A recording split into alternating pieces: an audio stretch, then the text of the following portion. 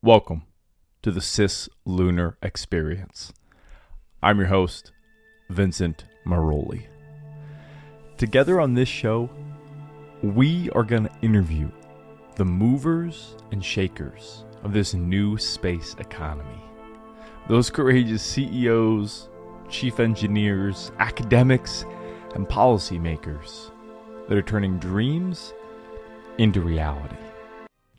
Well, 3, 2, 1, let's get to it. Okay. Lieutenant General, retired, Steven Kwast. Pleasure. Thanks for coming on the show. Well, thank you for telling the story.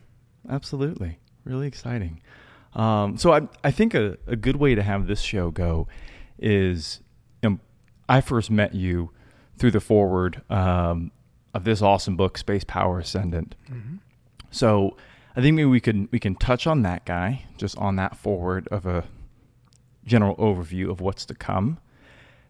Then let's jump back in time and sort of hear some of your own trajectory in the military, what you did with them, how space got involved, and then that'll probably bring us up towards current day, and then moving forwards on either where, some hopes and dreams for where the U.S. could go or where it could not, depending on the actions that we take. And we can also get into, I know you said you've just started a company down here in Florida. So there's a whole host of things that we can talk about. But I think that'd be a good framework for us to kind of go with the rest of the show. All right. Well, I look forward to that. And again, this company was started by the Stuckenbergs, and I happen to be the president and chief global officer for the company. But that technology is actually linked to space as well, and we can get into that. But essentially, it will be the water management system that space travelers will use to manage the beauty, the protection from radiation, and the health of human beings traveling in space. So okay, wait, water is managing radiation, because I think it's NASA says you're supposed to be in space for like 200 days or something, and then you reach your limited dose of radiation with current levels. Well, that's assuming you don't have what I'm talking about. In other words, Mother Earth has been traveling around the sun in space as a spaceship for many, many, many years. Yep. And the same amount of water is on the planet, and we are okay with the radiation levels. Building a spacecraft that has the same radiation levels as Earth, meaning replicating or the biomimicry of Earth in space travel with a water management system that has an engine just like the Earth does. And the water management engine of the Earth is the ocean, and it's a liquid desiccant system. And we've recreated that process. But that's a whole other conversation we can get into. But the beauty is Mother Nature has already designed the perfect spacecraft, and it's called Mother Earth. And we know how to replicate that in every way, from the plants to the humidity in the air to the management of the water. Oh. So it's really exciting. Without getting, I guess, too, I mean, we're here. So is there a size constraint for that type of system? You can build it as small or as large as you need for the amount of water you need to transfer. Fascinating. So the name of the company is Genesis Systems, and it right now we are solving the terrestrial problem because we need to build the technology and the profit to solve problems people have on planet Earth. 50% of illnesses is due to a lack of clean water.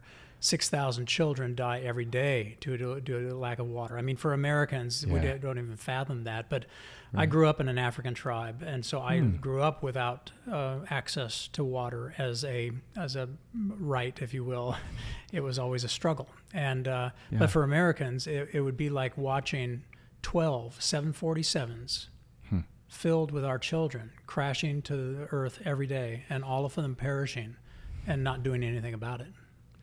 So this company was founded to do something about that. Nice. But what was fascinating is that as engineers took a look at how Mother Nature did it, which is usually the most elegant solution, we discovered that this water management system that Mother Earth uses to keep enough rain and water on the planet is the ideal system for space travel, because the water protects you in one state. It humidifies the air in another state. It creates water for plants and animals in another state. And it can move between those states and you never lose it. It always just is perfectly sustainable forever. Just a closed loop cycle right there. That's right. I've had that conversation with some space people on LinkedIn or elsewhere. Anytime people talk about, like, you know, we're leaving space trash, we're going to pollute Mars, we're going to pollute such and such. It's like, we are very incentivized in space to have full life cycle systems for absolutely everything. Yeah. So, this is one of the actual points that we should touch on today, and that is that the human race now understands how important it is to be the stewards of the environment we're in. Yeah. And as we take this step into space, we need to do it differently than we've done all the other steps of humanity as we populated the Earth, because we did not do it in this sustainable way. We did not do it in a way that was kind to all people, respected all people, all cultures, all economies. And we have the chance as a human race to do this properly in space. But it's going to take a leader that's willing to invest in the rules of the road so that we don't pollute, we don't destroy, and we beautify, and we sustain as we go. I love that, the addition there of beauty. Yeah. Because if we just expand what we're in, these tiny little eggs that, you know, have only white walls and such, it's going to be a pretty dark and depressing time period. And it doesn't have to be. In fact, when we're done with this, I'll show you a picture. We had an artist do a rendering of what a Genesis Systems spacecraft would look like, with blue skies, clouds, a mother holding her baby in a field of flowers with stream and animals running around, perfectly protected from radiation in space at 1G, traveling as far as they want, generation after generation. All you have to do is tell me how many people you want to sustain, and I'll tell you how much dirt and how much water you need. And with only the sun's energy, you can have sustainable, infinite travel, just like Mother Earth. It travels infinitely with the same amount of earth and water. So is the shape of these spaceships, is it like O'Neill colony sort of cylinders? It's like a hula hoop. Think of a hula hoop that's rotating, so it's 1G. And so just like if you walk on the planet here, if you walk in the same direction far enough, you come to the same point, because you're just walking around the Earth, and you're on a ball. But the hula hoop, if you walk, you're walking a little bit uphill. It doesn't look like uphill because it's large, but you keep walking, you're feeling 1G. Everything feels like it's upright, but eventually you'll get back to the same spot you started. Okay, and it's 1G because it's large rotating. enough to be rotating. Well, it's not the size. The larger it is, so the rotation is dependent on the radius. Right. Or the diameter. Yeah, and that's I've had people talk to me about, like, why don't we have artificial gravity in space yet? Yeah, we do. We can. It's just that it's like the dominoes. One domino has to fall to make the other one affordable. Yeah. So when we can actually construct in space with materials from space, like any asteroid, because the asteroids are made of the same stuff as Mother Earth, when we can do that and we don't have to endure the high cost of lifting everything out of the gravity well, then you will be able to build spaceships that do exactly that affordably, and the business case will close, and that chapter will be closed. And we can go into the next generation with halo rings of ships. That's what I'm picking up on. That's right. All right, fantastic.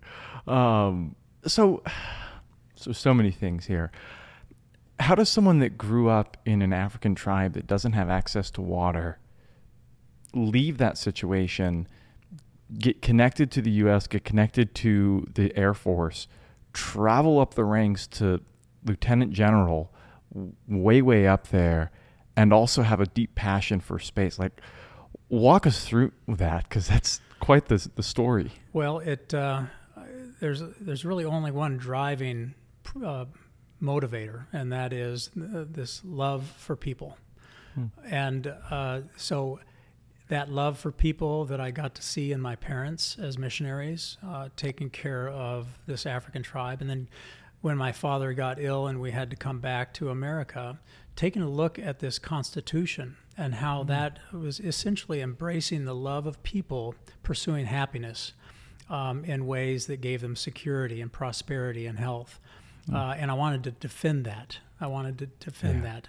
And then at the Air Force Academy, as I was studying astronautical engineering and studying space, I read many great visionaries before me that showed me that space is the great opportunity for humanity to not only solve the problems we have created on planet Earth, but allow us the ability to expand our knowledge and our opportunities as a human race to extend into the heavens. And so it's because the generosity and kindness that can happen when humanity has the ability to stretch out and not crowd themselves is again rooted in that same kindness to people, where space is our great savior coming to the human race, and most of those that grew up in the industrial age may not recognize that, but a lot of us do, and we cannot wait for it to get here. I love that. Yeah, I've chatted with a few other people that they've been describing how information revolutions tend to take place first, but following that, there's industrial revolutions. And over the course of human history, there's been a bit of delay, but you can think of the first information revolution as the printing press. And all of a sudden we can print books, and now people can read, and it's not just for the monks, etc. Flash forward about 250, 300 years, took a while to educate Europe, and China had a printing press before. But now the common man can read manuals and such, and so now we have this industrial revolution take place in London and England. Flash forward another 100 years or so over in America, and both the discovery of electricity, the harnessing of that, I guess, is maybe a better way to say it, as well as the use of the telegraph, really started just exploding the U.S.'s industrial capability. And then, we started mass producing. At that point, it was just iron. And then Andrew Carnegie and a couple others figured out, the Bessemer principle. Now we can make just crap tons of steel and just give it. And we expanded. And then yet again, in the 50s, 60s, we got rid of the vacuum tube and figured out how to make the transistor. And the internet came out of that magic. And, there's been all these advances, and we look towards going to space. For people that are outside of the industry, right? I can sit here and totally visualize space as the fourth industrial revolution.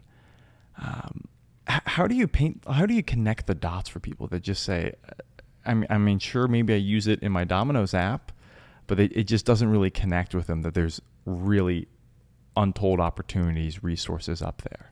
Okay, well, what I'll do is I'll use an example that everybody is familiar with to paint the picture of what this could mean.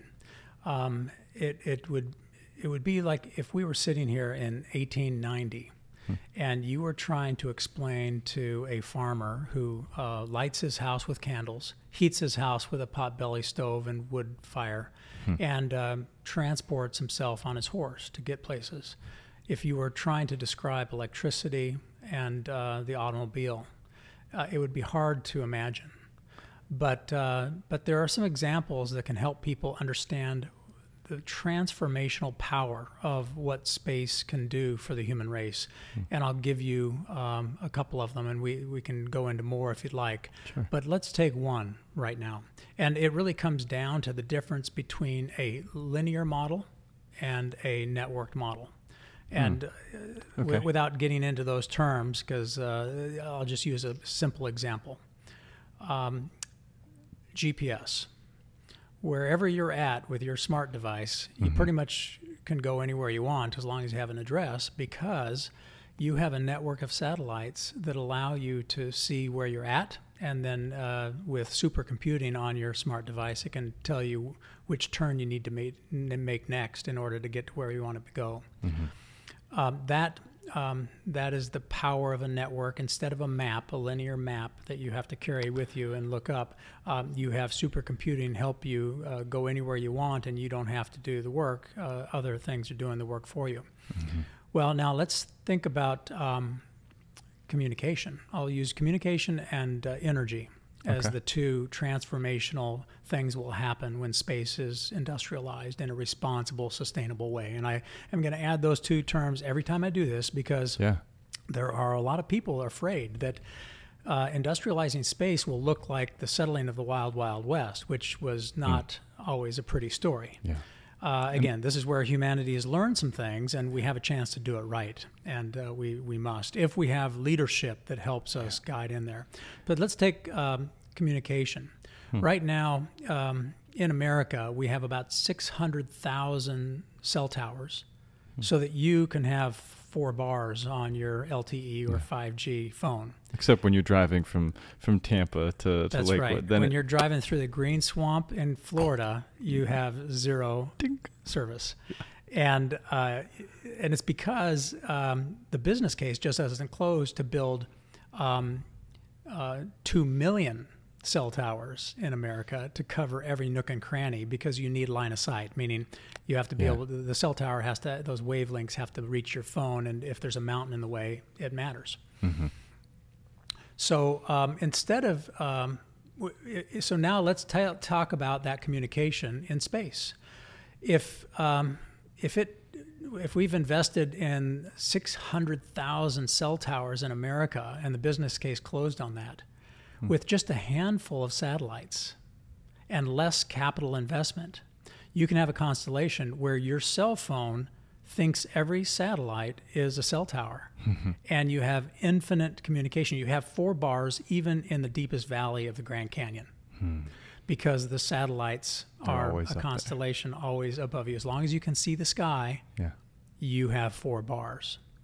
There's a difference in the difference between a linear system where you have cell towers that have to be built every hilltop to get to every customer, which is linear, and a high capital investment, versus a network system with a small investment in capital. You now can have coverage everywhere on the planet.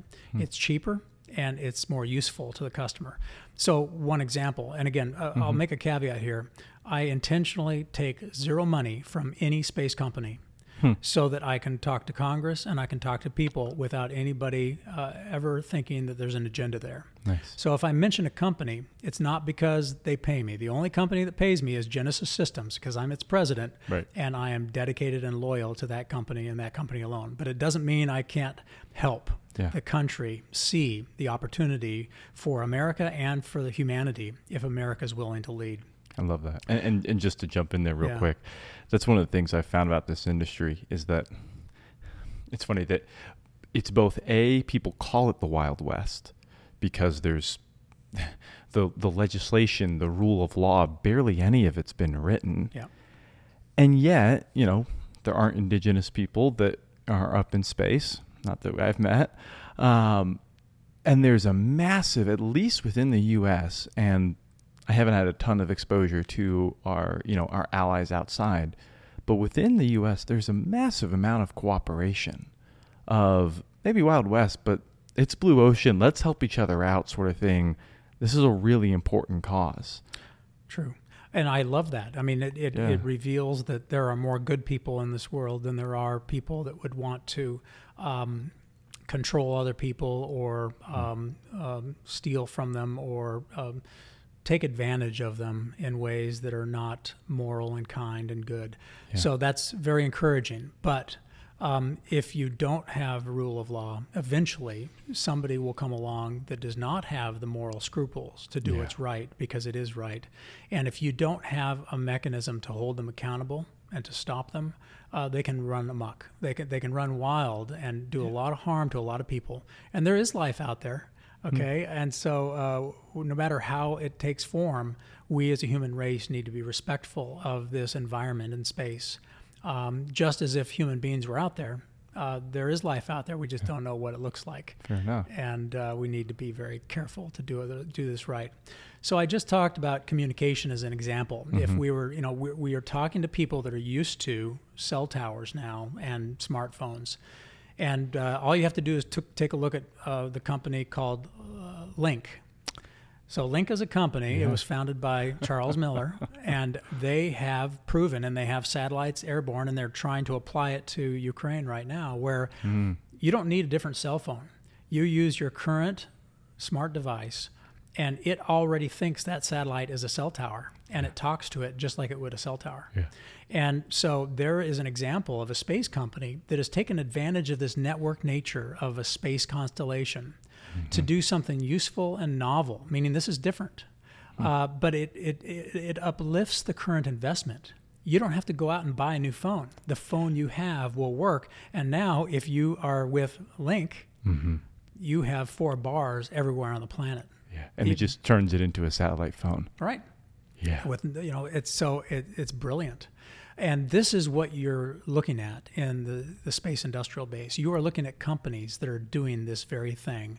And there's a whole host of them. It's not just the big ones that were working on transportation with reusability, such as Elon Musk and Jeff Bezos. Sure. These are the geniuses of our age, along with Bezos and Musk, that are laying down the technologies and the businesses that will set the table for the rise of the human race to embrace the beauty of space to solve our problems and expand our horizons and our opportunities. I love that. That's well said. If we jump back for a second to the global, the environmental aspect of all of this, there's a stat I read a while ago. I think it was from Pew Research or one of those very reputable groups, that as soon as you get someone's annual adjusted income above, like, it was so low, it was like $6,000 a year, right, equivalent. As soon as it gets above that, they suddenly care a little bit more about the environment. Like, they're more prone to not just burn fecal matter in the backyard to heat such and such, which is terrible for the environment. But when you're in abject poverty and you have no idea if you're going to be able to feed, if 2 of your 9 children are going to live, I really don't care about the earth, right? I'm trying to get some of my kids to not die. And so the idea of, I really think the leverage point that space has to offer is like, no. It's going to allow technology and economic benefit to really distribute down to a lot of people that would not have access to this otherwise. And that satellite example for phones, that's a perfect example. So I started with that one, and you're right about the hierarchy of priorities. If you have a choice, does your son or daughter live, or do you not pollute the earth? They do care about the earth, but it's about priorities. And once that priority is taken care of, then they'll take care of the other one. So, but I started with communication in this example to help people understand how dramatically space can solve our problems as a human race, because it goes back to a point you made, and that is these revolutions start with information. Okay. Yeah. So when you can do more than just have a printing press where people have access to books, but rather everybody can have a smart device in their pocket and have access to the world's knowledge, even in the Hindu Kush or in the bottom of the Congo Delta, where there is no infrastructure, there are no cell towers. When all of those people can now reach information, just watch what will happen to the human race in both good ways and ways we have to be careful of. So the second example follows the communication, because if you follow these journeys in history from the agrarian age to the scientific age, the information, or to the industrial age and now the information age, they start with information and then it quickly moves to energy. Okay. And so I'll give you an energy example. And this goes back to Tesla and Edison. When electricity was first, when the first conversations were happening. And most people may not be deeply familiar with that story, but it's a story worth looking back on, because almost every major scientist will tell you that Tesla's idea of energy delivery was superior. And it was a beamed energy that is safe for humans, but it was beamed energy. And Edison's was a wire. Yeah. And the only reason why Edison won out over Tesla is because he was better at marketing, but the marketing came along with a business case, meaning they did not yet know how to charge a customer if the customer could receive waves of energy to charge their devices. Yeah. But an electrical wire could have a meter on it, and you could actually charge people. Now, we figured that out. You get satellite radio, and we know how to charge you even when you're just receiving waves of energy from space. Okay. Yeah. So now, if you employ Tesla's idea of essentially radio waves that allow your device to absorb energy, now you don't need plugs in your wall. You don't need wires going to homes. You can have a constellation of satellites that can beam energy to the market of the human race in ways that are safe and effective, meaning that the radiation is less than what you would get from the sun going out, or even from FM and AM radio. We don't worry that FM and AM radio waves are going to cause cancer or are going to be problematic. But we have developed devices around us that require this high intensity energy that is predicated on Edison's model of a wire coming to your house with high voltage. And so we all have learned how to be careful to not burn down our houses or put plugs in the wall so your kids don't go put their finger in the socket. Okay? It doesn't have to be that way. There are ways of building devices that can absorb energy in a way that is safe and effective, and you can use beamed energy to deliver that. So to clarify here, Apple, I've got all their products pretty much, right? And they've got the wireless charging. And I set the phone on top of the little device, but it's not charging until it's physically on there. And then without wires, it somehow, engineers in the comments will tell me, it transmits power up through there. That has to be very, very close. Yeah, so that's a different technique. Okay. But it does reveal the fact that you don't need a physical connection in order to charge something. Yeah. But you're charging devices that are built to work on high intensity energy, your smart devices. And we have not built devices that are designed to work off of low intensity energy. It can be done. It's just the market hasn't closed. So I'll give you an example. Right now, what the U.S. and China and other nations are prototyping is a satellite that's collecting solar energy from the sun, converting it into radio waves, and those radio waves are coming down to Earth. And what they're doing right now is they're porting that into the electrical plant that they're then bringing the energy to your home through a wire.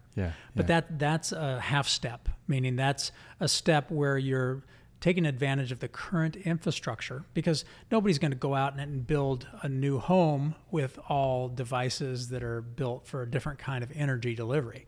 Had we taken Tesla's idea when he first was delivering it, we may not have any power wires right now. But again, they couldn't figure out how to charge a customer, and the marketing of Edison was superior on every level. Right, and he was. I love learning about Tesla. But in a sense, he was almost too idealistic, where he was like, let's just give power to everyone. Right. Awesome. Very altruistic. Died a pauper, unfortunately. That's right. And that's so sad because he was brilliant. Well, he's not the only example. The Wright brothers that invented the airplane, they died paupers and bitter because their patent was stolen by the government. It was built by other companies. They went to court, and they did not have the lawyers. And so it's a very sad story in the human race where I was not aware of that. greed and sense of urgency sometimes cloaks greed. But ultimately, back to this idea of how space can transform the human race. Yeah. If space can give us ubiquitous communication where everybody has access to the world's knowledge, and space can give us affordable energy that can energize any device anywhere on the planet without the need for infrastructure. You don't need power plants. You don't need wires. Think about what that will do for the human condition, meaning lifting people out of poverty. Yeah. Because with abundant energy and communication, you can create the water you need, you can create the food you need, and you can do it at affordable price points. This is what is coming our way. Space will solve world hunger. Space will solve the 50% of people that are ill because of a lack of clean water. Space will take people out of poverty in a way that even the industrial age was not able to do. Yeah, like as you describe that, even being someone deep in the industry, and like there's a portion of me that like deeply believes you and wants that to take place, and the other part of me is like, I feel like the farmer who rides a horse, who's trying to have... Give me a better horse, give me cheaper candles, and give me more wood, and I'll be just fine. I'll be fine. It'll be okay. Because he can't envision the gas stations, the roads, the auto repair shops. He can't envision the wires and the power plants delivering energy to his home through electricity. Let alone YouTube and smartphones. Right. Like, it's not compatible. And so these journeys have a temporal dimension to them, meaning they take time. There's two components of the time it takes. The first is the mindset, that people need to get used to something new, because we as a human race tend to be stubborn, and we tend to like the way things are. Yep. Change is hard. It's scary. And the second is these journeys take time because you struggle through the wrinkling out all the rough edges, or ironing out all the rough edges, really. So electricity, when it first came, this is, again, another historical point that kind of puts it in perspective. The first hotels that had electricity, the customers were so afraid that they had to actually hire employees to turn on the light switch, because the customers would not touch the switch because they thought they would be electrocuted. Wow. Yeah. So there's a hotel up there in St. Augustine, one of the oldest cities in America. Yeah. And that's, if you take a tour of their museum or that old hotel that is now the college up there. Okay.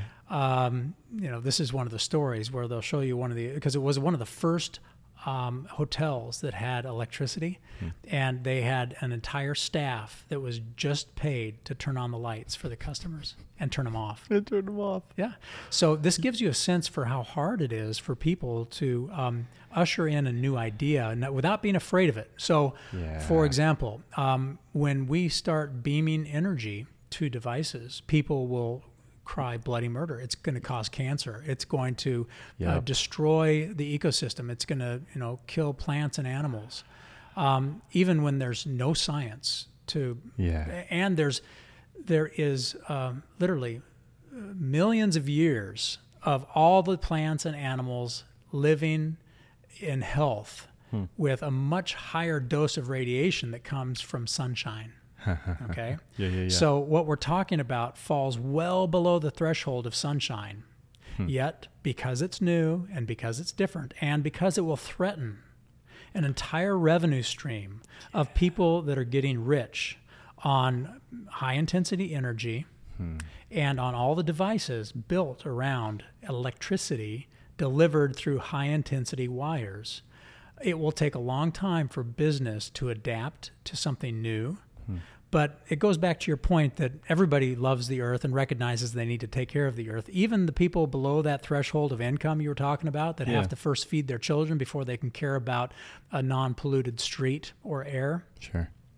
There is something visceral in us that recognizes that if we do not take care of our environment, that will eventually kill us. Yeah. And so business people will start understanding how to create businesses that deliver communication and energy using space as the network platform that allows it to be done for less capital investment and less cost per packet of information and packet of energy, and do it sustainably where it's safer for human beings. If you added up all of the people that die because of electricity in the form it is now, you start looking at the facts clearly that a new model for energy delivery can be safer and cheaper than the current. But because you are disrupting all the old, so it's like putting the horse industry out of business, or the sail making industry out of business when you went to steam power and oil power, deep sea navigation, or the candle industry that went only back in the day only poor people had candles when electricity was first in. Now only rich people have candles because it's such, it's kind of a luxury. Right. So it's amazing how the business mind of great human beings will be able to flip the paradigm over time, but it takes time, and they're fighting fear of change. It takes time. It takes fighting that. It takes good public relations, media. Yeah. Right. That's one of the things that, a lot of people in this industry have realized. It's like, okay, we got to do a better job of talking to people that aren't in space and telling them stories like what you just told us. Because I'll pull a random number, 70, 80% of the U.S. population, whatever it is, that's a made-up number. But a large percentage of it, when they think about space, they think of maybe, the Mars rover headline that, human trash is on Mars. And it was the heat blanket from the rover, and it was just a catchy little title to get them. But probably most of them just think of space as, that's where billionaires go to play with their toys. That's never for me. Right. Well, this goes back to information. When you can start, and this is why your podcast is so important, that it does not, these kind of transformational relationships between humanity and communication, energy, water, some of these key things, food. Yeah. When you are making such a large change, it can't be done in sound bites. Because what happens then is people that have a political agenda or a financial agenda hijack the talking points or the narrative, and people believe what they want to believe, and they buy into their fears more quickly than they will be willing to open their mind to change. Yeah. So this podcast is important because it does take time to unpack this conversation, and you can't do it in a soundbite. Well, I appreciate that. So digging into that, right? So power, trying to overcome the fear aspect of what will a new paradigm, a new world of power distribution look like. I think one way to ease us into that would be to prove out the technology of space companies to space companies, transmitting that power, because there can't be wires in space. Right. They're pretty, you can't build that kind of infrastructure. You can build other types. And then once it's proven out there that it's cost effective, that it's safe, that it's X, Y, and Z, then maybe it works its way down into the terrestrial.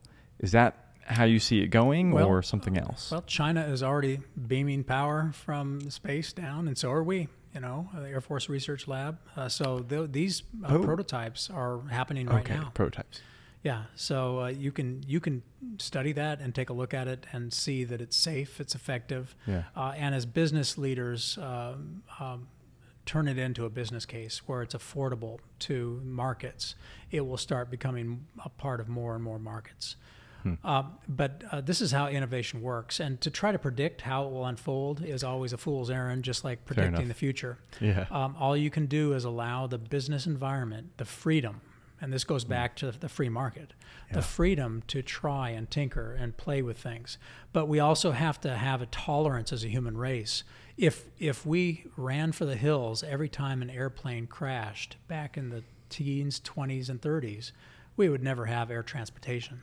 But look at it now, where it is the safest form of transportation. By far. And if we were looking at actual facts, nobody would get in their car and drive, because the odds of you getting hurt in your car are far, far greater than the odds of you getting hurt by a virus or an airplane or a fire in your home. But again, this gets back to telling these stories, and we as a human race and in America, we need to continue telling ourselves these stories, that the way we make progress to have sustainable solutions of those things that are essential: food, water, shelter, energy, information, healthcare, transportation. The way to move to a more sustainable, responsible relationship with these things in the human race is to talk about them and to pay attention to the policies of our government and to support the business people that are delivering useful and novel things that abide by these things we believe in, these values of like sustainability and no pollution. Yeah. And that's one reason why I'm the president of this company, Genesis Systems, because our water technology can use just the sun and the earth to create abundant water with no pollution, because it mimics Mother Nature and the ocean. And so this is where even the average citizen that does not really think about space can just realize that they have a role to play in moving humanity forward. And if they talk about these things, if they use this information that's right at their fingertips to study and collaborate, and if they encourage their government to allow free will for companies to make choices, to try new things, then we will be wildly successful as a human race. But sometimes what happens is people are so afraid, and they put safety sometimes above ushering in sustainable solutions. That safety, if you were perfectly safe, you would never get out of bed and you would never drive a car. But we tend to not fear that because we do it so much. And we just accept the carnage that happens on the roadways every day. So this goes back to space, is that for people to keep an open mind, to realize that some amazingly great things are happening, and that it will usher in a new era of the human race, uplifting the human condition and pulling people out of poverty in a way that has never been possible before. That's keeping your eye on the right ball. And not being afraid of fearmongers saying the spaceship will crash. Well, and that's such a more palatable, optimistic, joy-filled discussion. Whereas if you look at the history of space travel, I feel like a lot of that optimism has been confined to the sci-fi realm. And like if you look at the Apollo program, and beforehand it was beat the Russians, beat the Russians, beat the Russians, beat the Russians. Now there was good reasons to beat the Russians, but it was very fear-based. In my 25, I wasn't around back then, but by studying history, and the result of that is we moved, we pushed into high gear, we made action steps take place, and as soon as we beat the Russians, we just kind of stopped. We slowed down dramatically because that fear element had disappeared. There's so much of that today, and like there's aspects that we kind of should be afraid of. There's some fear out there when we deal with China, and we'll talk about that in a bit. But I feel like if we just focus on that, then we're just adding to the clickbait, which there's a whole bunch of already. We don't need more of that. Right. Well, my welcome to human nature, sadly, when people think about the military's job is to never have to fight, because you were clever enough in your strategy to never have to use force. And so in order to be good at national security, you have to study three things. One is human nature. Two is the nature of power, and because and the role technology plays in power politics. And the third is studying culture.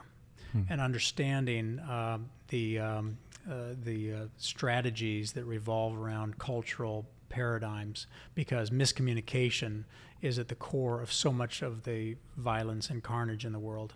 Yeah. And so when you study human nature, your point is exactly right. People tend to be motivated with more animation and willingness to push hard when they're afraid. Yeah. Fear is a great motivator, but it's an unfortunate motivator because it oftentimes will overshoot, or it will create outcomes that are not kind to other people. Yeah. And so when I go back to the values of this country, where we respect every human being, no matter who they are, where they came from, what food they eat, what clothes they wear, or what they believe. Yeah. You respect every human being equally. All of us are equally loved by God. Every one of us has a mother that loves us and would die for us, and a father that would protect us. Hopefully. Hopefully. At least that's what we strive for. But Right. the human condition is not perfect. Yeah. And so when we talk about this journey into space, we can talk about fear, but I think it's important to not necessarily use the word fear, but talk about the pattern of civilizations trying to dominate one another, and that the path to peace.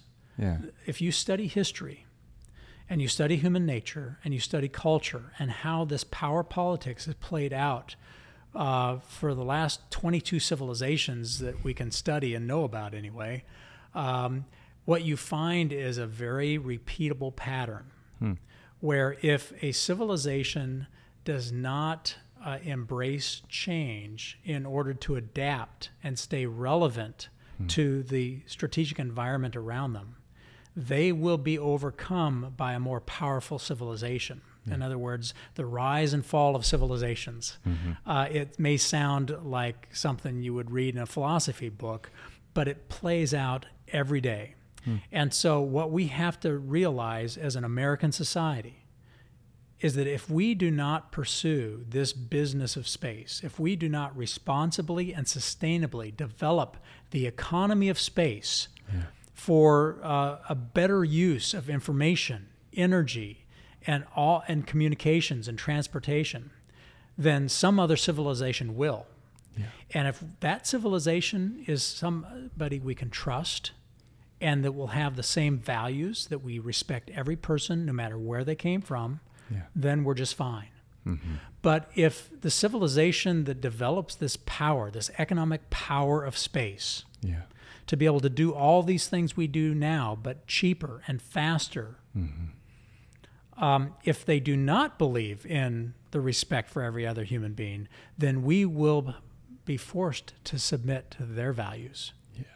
This is what we have to worry about, and it's a legitimate worry because right now we are not moving as fast as China into space.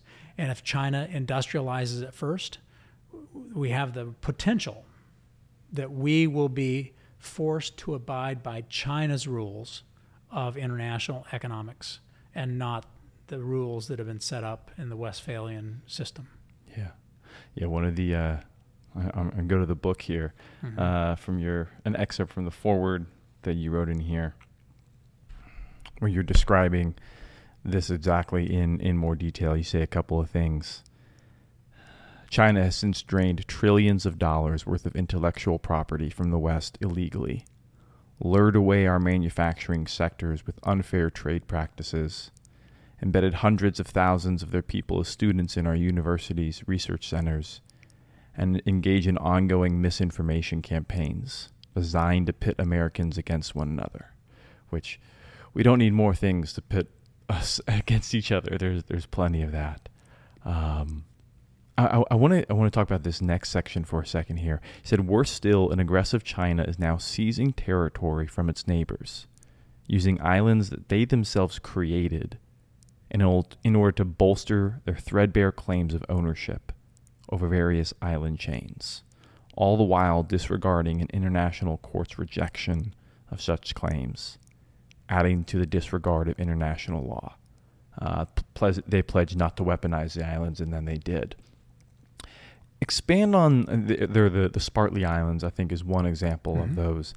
Expand on those a little bit, because I know probably a lot of the men and women listening that have the strategic mind, that are connected to the military, they know exactly what you're talking about. Plenty of others do not. Give a little overview of what's going on there. Well, when you read the history of other civilizations, you see that China is doing exactly what has always taken place, and that is that they are putting their own interests ahead of the interests of other countries around them. They are trying to feed their people. These are all noble things and things that we should not be worried about. But when they start stealing from others, when they start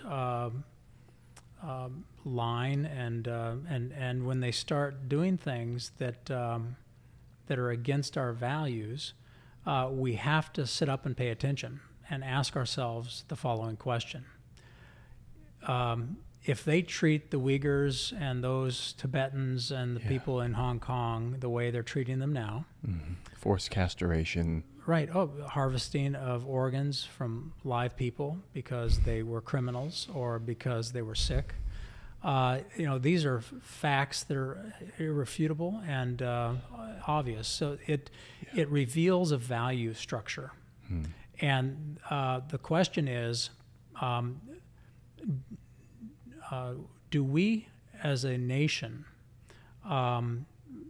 believe in our values of the respect and dignity of every human being enough to be able to defend ourselves against the encroachment of a society that does not value people?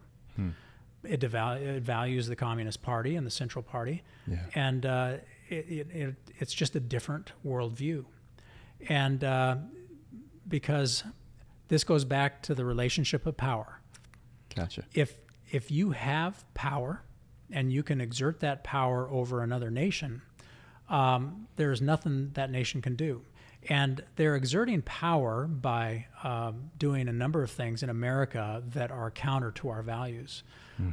It's not just the disinformation campaign, but when you see another nation try to divide America, it starts tearing away at the structure of our sense of belonging as a people. When you see them buying up the energy markets, the agricultural markets. For example, in agriculture, when you take a look at the agricultural industrial base of America, the number one largest owner of that is China now. Okay. Of our agricultural land. Land and the capability to produce, which includes warehouses and production. So this, I mean, that is shocking to most people. Yeah. Is there not some sort of legislation that prohibits outside government entities purchasing outright? Or are these just random fake people? So this goes back to this delicate balance where China is using our free market and the fact that the business case is unique in every place, and business people get to have free will to make business decisions. This is China being very strategic about gobbling up the land and the agricultural industrial base of America, one decision at a time. I'll give you one in the energy market. So in Texas, right on the border, Del Rio area, there's vast land and a lot of wind farms out there. And a Chinese company offered to buy a tremendous portion of the energy market there in Texas. And there was nothing illegal about the purchase. And Congress was notified, and they looked at it. And the question is, where do you draw the line where the government tells an owner of land or a company that you cannot sell it to China without creating this problem we talk about of fear-mongering, and the question is there a reason to fearmonger? Is there a reason to not do this? And you can make the argument that there is a reason to block it. Yeah. Because energy is such a key element of national security.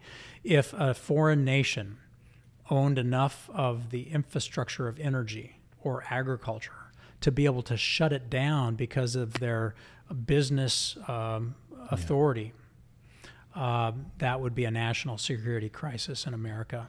But you don't want government to be oppressive and being dictating, saying you as an owner of land cannot sell it to that person, but you can sell it to that person because we like them. Yeah, it's way too choppy. It's a very gray area, and this is why it's not easy. But this is the central point here for your listening audience to consider is the fact that we as a country have to defend our values, and our values are based on our beliefs, and we have to pay attention to every policy, and we have to pay attention to what's going on around us in business, and we need to hold our politicians accountable for this delicate balance of protection. But we have to be aware that China is using our strength as a weapon against us. They are using our open society and our free will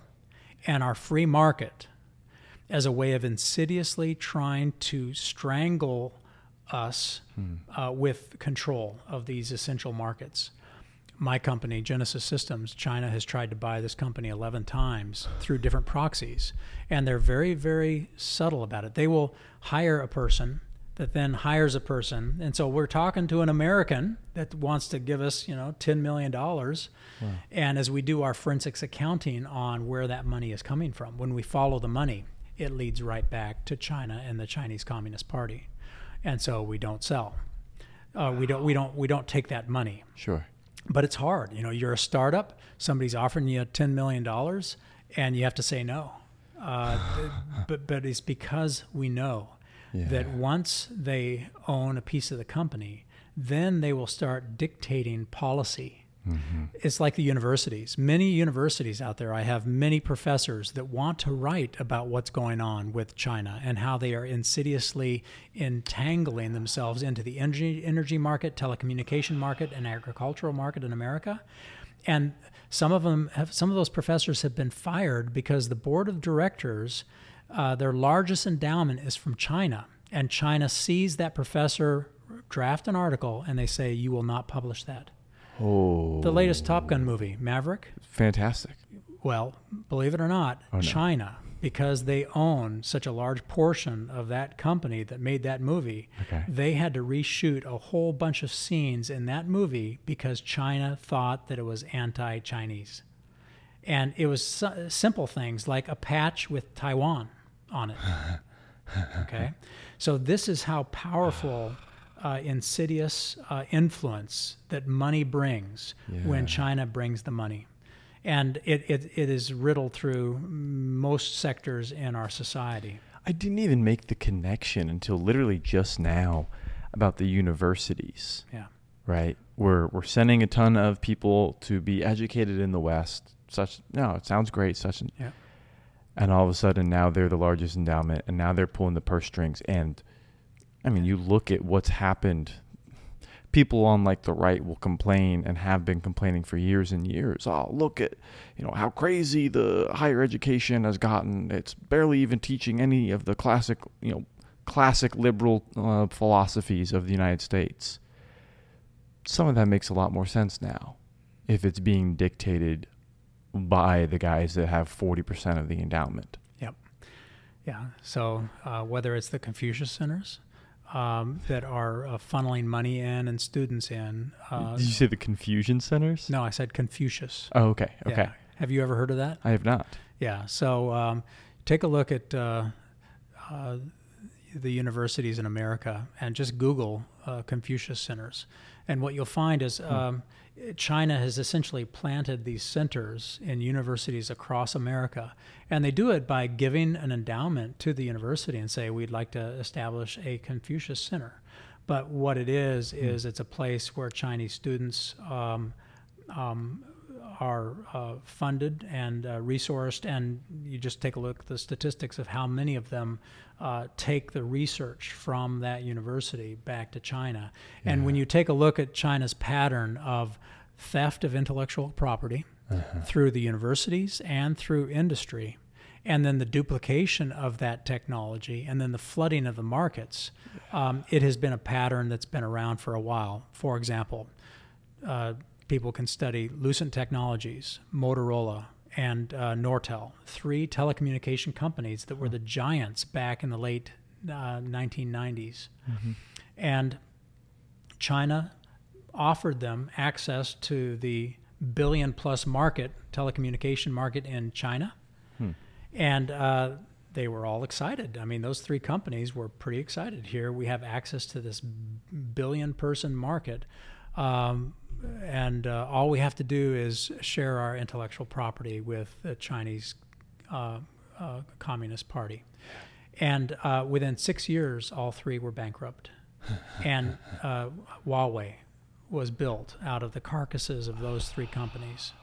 And the pattern of Huawei stealing the IP, duplicating the technology with their own manufacturers, and the government fueling and subsidizing the Huawei company, and then flooding the world market. That's how Huawei was able to lead 5G with really no answer by the West, because of the unfair trade practices that were taking place. Again, these take a lot of research and time to unpack. Sure. Most Americans are oblivious to it, but these are examples of a pattern of behavior where China is not playing fair economically, culturally, informationally. They are telling lies within our universities and within our media. They own the media, they own the universities, they own Hollywood, they own the agricultural industry, they own a large portion of the telecommunications industry, and they're owning a larger and larger portion of the energy industry. So think about food, energy, water, information. Yeah. You know, the lifeblood of Americans, understanding what's going on around them and doing something about it, and somebody controlling all that in a way where you don't know what to believe. You don't even know what the real story is. How can you fight for freedom when you don't even control the mechanisms of information, and you can be blackmailed by somebody turning off your energy, turning off your water, turning off your funding source for university because they don't like what you say? It starts really eating away at our values. Are we a free people? And do we defend that freedom against foreign actors that have proven track records of trying to steal it away? Golly. Yeah, I mean, you can probably see steam coming out of my ears here, because I've been aware that China is involved, but not to this extent. Yeah. Well, it's public knowledge and public record. But again, this goes back the algorithms have to make sure you find it. Right. Or not. And this is why big tech and the media giants do not go there, because they would have funding restricted.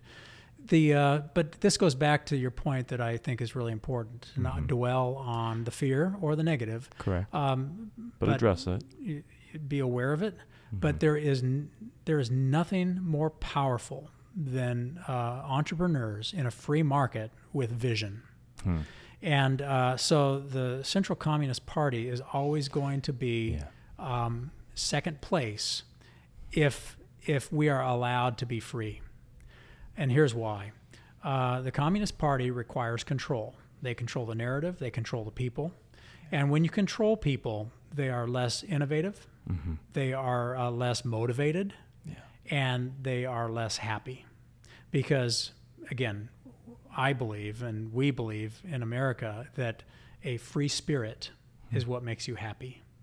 And if you are a spirit that's being controlled, or you're a bird in a cage, on average, you will be less happy than a person that's free. Now, freedom does not mean safety all the time. So if you, again, this gets back to safety. If you say safety is the only thing I care about, then you just need to be in a prison cell where you get 3 square meals a day and you don't have to worry about anything. You'll be That's safe. perfectly safe. Freedom comes with balancing risk. Yeah. When you're running through the woods, you could trip and fall. Yeah. And but why I'm so hopeful, why there is such a place for happy persistence and optimism, is that if the American people still believe in their hearts that a free society is worth fighting for, then all they have to do is unleash their entrepreneurs with lack of regulations that allow them to try new things, and we will out-innovate any other culture on the planet. I'm convinced of that, having watched other cultures and studied other cultures very carefully. Yeah. There are just as many creative people in China as there are in America, and there are more geniuses in China than we have honor students across all the grades. For sure. So you have to respect the fact that they're going to do some pretty innovative things. Oh yeah. And we have to be careful not to over rely on this free spirit. Yeah. But they will always be hobbled by the fact that there is a central system making the decision on winners and losers. And what we know is you can't predict anything. No. You just let people explore and try, and the best of breed will win. You're right. That is a better way to frame it down there at the bottom of wrapping that optimistic bow on it. I'm thinking about all those different industries. Within the space sector, there is one advantage there, which is that ITAR, which I don't even remember exactly what it stands for, International Trade. Yeah, it's basically, for your listeners, it's a mechanism to make sure that the things we are inventing in America are not released to other countries. Mm-hmm.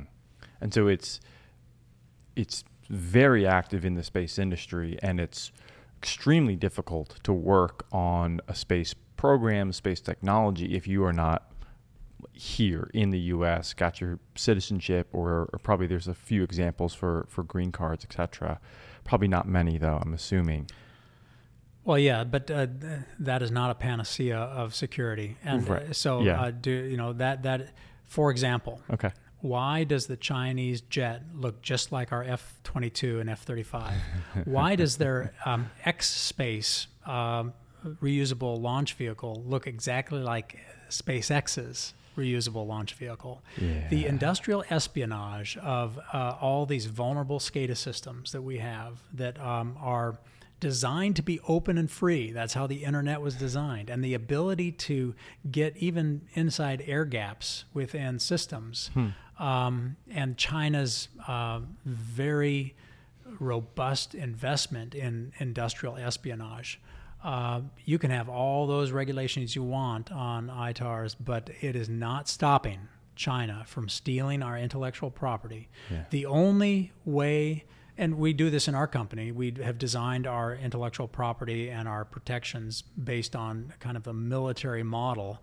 And it's also kind of what Elon Musk does as well. And that is, there's one layer of protection is the, like the intellectual property by applying for patents and things like that. But that doesn't save you. The only thing that ultimately saves you is innovating faster than your competition, so that the marketplace is always choosing you because you are the best of breed. Yeah. And so speed is life, as we say in the Air Force, but speed is security as well. If you are trying to build Fort Knox around a drawing that is going to be your bread and butter as a differentiator in a business, you are going to spend all your money building your Fort Knox around it, as China has already stole it out from under you and is manufacturing it somewhere in their country. Yeah. So okay. Don't just go faster. ITARs, it slows it down a little bit, but not a lot. Yeah. So maybe so then one of the other groups that I'm talking out there with is Foundation for the Future, and they're crafting legislation to say, hey, why do we not have a Fannie Mae, Freddie Mac type infrastructure debt investment opportunity for the space industry? Well, they can say that, but this goes back to human nature and governance. Okay. The reason Freddie Mac and Fannie Mae failed us, and the reason we had the crash, is because government officials were putting their thumb on the scale based on ideology, not on the free market. Okay. And so if you do the same with space, what you're going to do is you're going to be giving a government bureaucrat the authority to pick winners and losers based on their idea of what might be a good idea and what might not. And this goes back to any society that tries to control innovation will always attenuate the speed of innovation. And it ruins the magic sauce of a free market. And we see the results of that. I mean, the book, Good to Great, for example, was written before Fannie Mae and Freddie Mac crashed and burned our housing market because of their government subsidized and government influence on decisions with regard to loans and housing, all under the guise of we need to make this available to everybody, regardless of their socioeconomic status. And so so Good to Great was just applauding that these two companies were great because of the leaders. And they may have been good leaders, but their success was not based on their leadership. The success was based on a bias of government pushing the scale in their favor until it blew up in our face, and the whole country and really the whole world had to pay the price. All the people that lost wealth and their retirements in 2008 can thank the federal government for that little trick. And here somebody's trying it again with the space industry, and I hope they do not succeed, because again, it's putting safety in front of progress. Okay, I see. Yeah, I mean, it comes back to this country. We came here, and it is the land of the beautiful because we spent sweat and blood and toil to backhoe and get rid of all the rocks and plant stuff down. It takes the actual work, and because there's been so much sweat, toil, and blood, we now have the debate between, do you want safety or do you want opportunity? And for however many, the first, let's call it 180, 200 years or whatever of this country was, I want opportunity. And we've slowly shifted more towards, safety sounds pretty nice. Well, this is why no civilization ever lasts forever, because it goes back to human nature. Human nature is lazy. Now, it doesn't mean everybody's lazy. The entrepreneurs and the workaholics carry the economy. But left to its own accord, people are lazy. And if they, and again, it's not, there's a survival mechanism to that where don't do something stupid, dangerous, or different. Just do what works in the past and you'll be safe. Sure. And that works okay. But eventually it will be the end of your society. You have to be willing to take prudent risk and allow the chaos of the free market to kind of stew on all these ideas to let the best of breed win naturally. And that's why we have to fight our federal government over controlling our market. But people who basically say, no, it's not fair. Fairness is like safety in that sense. It's not fair. The person that does not work hard should make as much money as the person that works hard. Otherwise, it's not fair. But they miss the fact that life is not fair. And if they try to make life fair, all they will do is dumb everybody down. And we've seen that. Communism is, if we were all angels, it would be a brilliant mindset. Okay? If everybody was good. And there were no evil people. But what happens if you build communism or this redistribution where the person that works hard has to give up all their hard work to the person that's lazy and doesn't want to do anything, so they have equal means? Right. And when you do that, if we were all angels, everybody would be happy. But what happens is some evil person takes advantage of that, and then they can control the mechanisms of production. And that's what communism has done every time it's tried, whether it's Stalin, Lenin, Marx, Hitler in the form of fascism. Those isms have turned out to be the greatest source of historical murder the human race has ever seen. And yet every generation plays with that dynamite. Every young person that's raised, comes in and says, why can't we all just get along? Why can't the rich just give us all their money so everybody's happy? And they miss out on the reality of human nature, where if you do not work hard for something, you don't value it. And that you have to incentivize hard work. And so you take something that is in isolation not good. We call it greed. Okay, greed is not good, and at least in my belief as a Christian, greed is not good. But what we have done is we have our founding fathers and from the Magna Carta on have basically said, okay, we are going to take this imperfect thing called a human being, and we're going to create a government that releases all the powerful energy of people working for their own happiness. And the harder they work, the more they can keep of what they've done. They still have to give something up for the common defense and for those things that are too expensive for any one person to do, like when we built the Panama Canal or the roads in America or the airport systems in America for transportation. But we incentivize free will and hard work. And communism or any of these other philosophies that basically say, well, why can't we all just get along, and why can't we have a universal income so everybody gets something and nobody has to work hard to live? That sounds great, but it turns into the road to serfdom, as Hayek has so famously written about. It destroys incentive, absolutely. So what's the solution for the U.S. in space, right?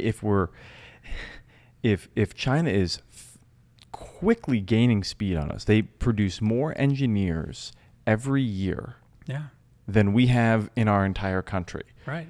Hat off to them, right? That's what happens when you have a massive population. That's right. Now, it's not sustainable if there's I think the ratio of men to women, it's 8 men to 1 woman. So a lot of those guys they're not going to be able to reproduce. But for this next generation, they're brilliant and they're making some great stuff. And as we discussed, they're really adequate at stealing intellectual property.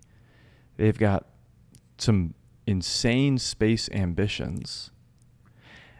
And the U.S. has entrepreneurship. That's a massive skill. But I mean, that's our main advantage. So I guess how do we incentivize? How do we help those entrepreneurs without government pushing thumb that in a sense is just going to make it all tumble? Yeah, so go back and read the Fast Space study that we published a few years ago, because it really strikes that very point of what's the first domino. And it goes to what you say. This is what we do in the military. The art of war is about playing to your strengths to create competitive advantage that your enemy cannot compete with. Or your competition can't compete with, because I'll just call China competition. Only because I would rather have American values in the space rule of law than Chinese values, where they kill, lie, steal, cheat, and basically do not respect human life. So what you do is the Fast Space study essentially was designed to help Congress and the American people understand what we could do to unleash this one unique competitive advantage we have in America, and that's our creative industrial base. That's a better way to say it. And all these entrepreneurs that know how to make a business case close to design something useful and novel for the human race and for the American market and for the international market. And how you do that is the same model that has been used before, but it's Congress allowing the government to explore public-private partnerships in a way that has proven to be successful in the past. The problem is Congress is afraid to, not Congress, but government is afraid. So Congress has written the laws that allow us all kinds of other transactional authorities. It's as if the government, like let's say NASA or the Department of Defense, and I'll use the Department of Defense because I know this one personally. Sure. As an astronautical engineer and then as a commanding general in the Air Force, I got to watch this play out. Yeah.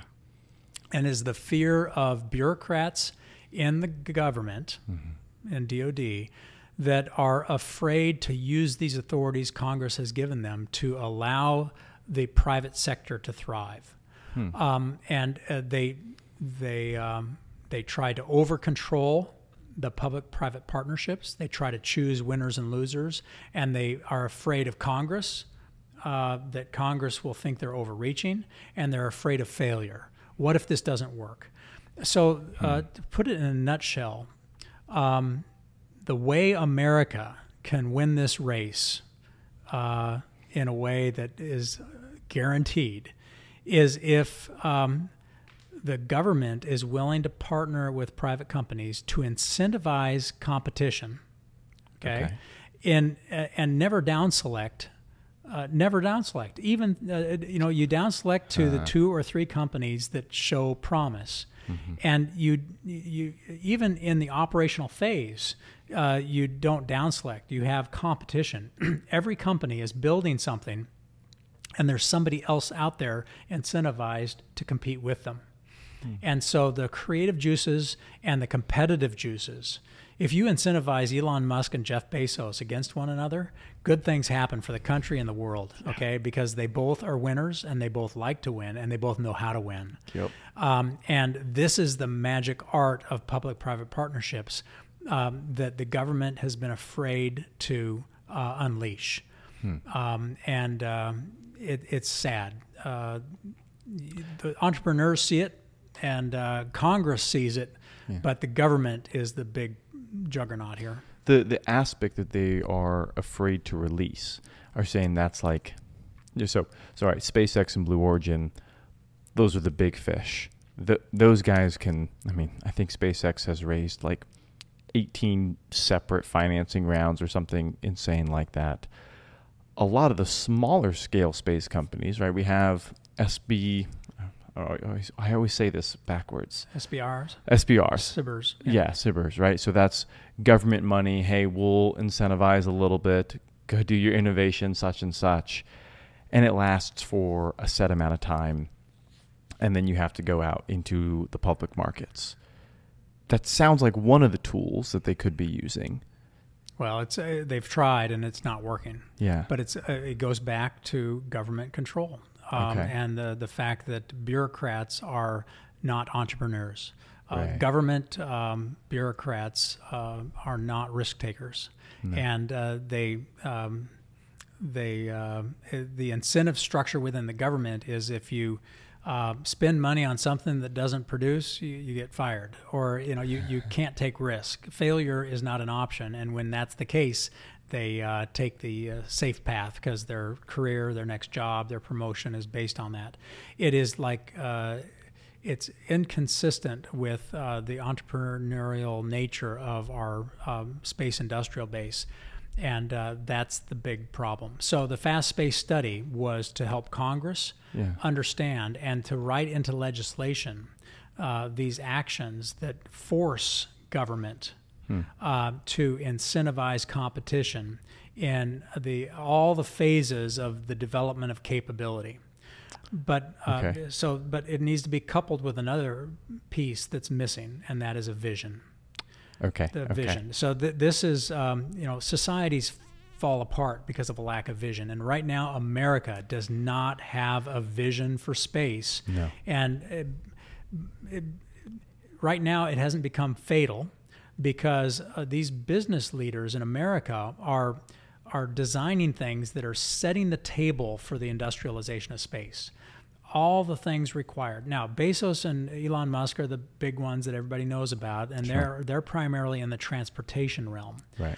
but in the propulsion realm, in the communication realm, in the energy delivery realm, and in the computing realm, there are companies that are just doing amazing things. They're smaller companies. They're not well known, but they are the up-and-comers of the future, from Stoke to Nebula to Link that I mentioned before. They are the ones, and again, the marketplace will determine the winners and losers. Right. We don't put our thumb on that scale.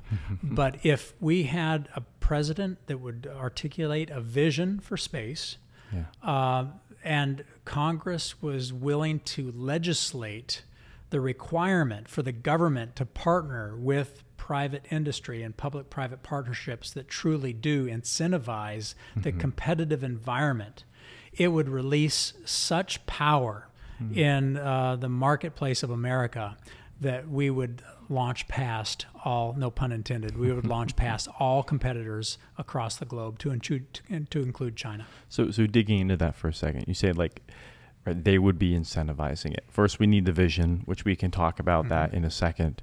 But the incentive structure,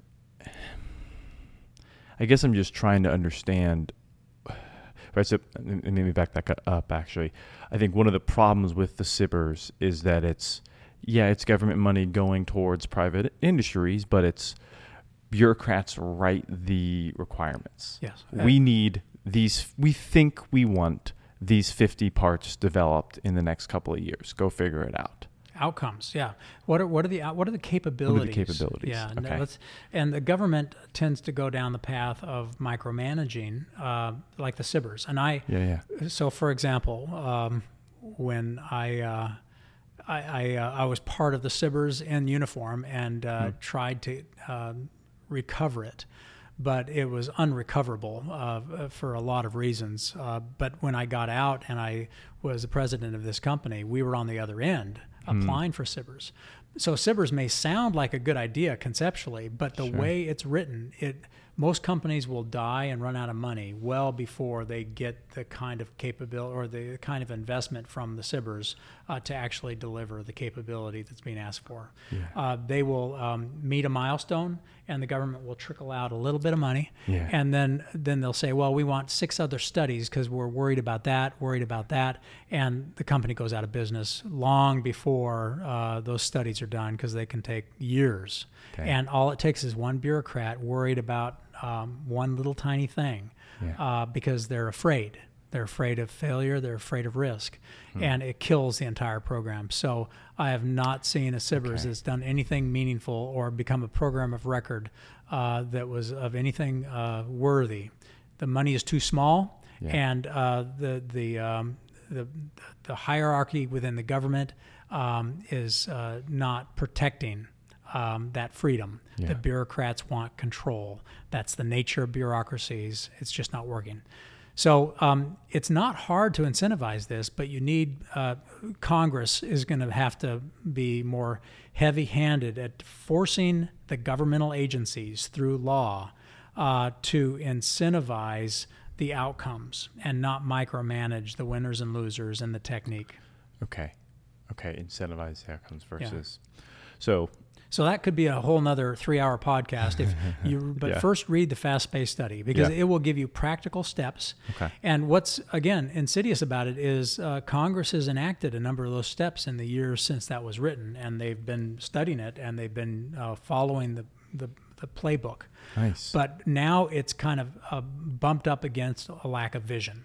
Okay. Because you need with this big of a step, you need a president that is willing to articulate a clear and unambiguous vision of what America is going to do to uplift the human condition with space.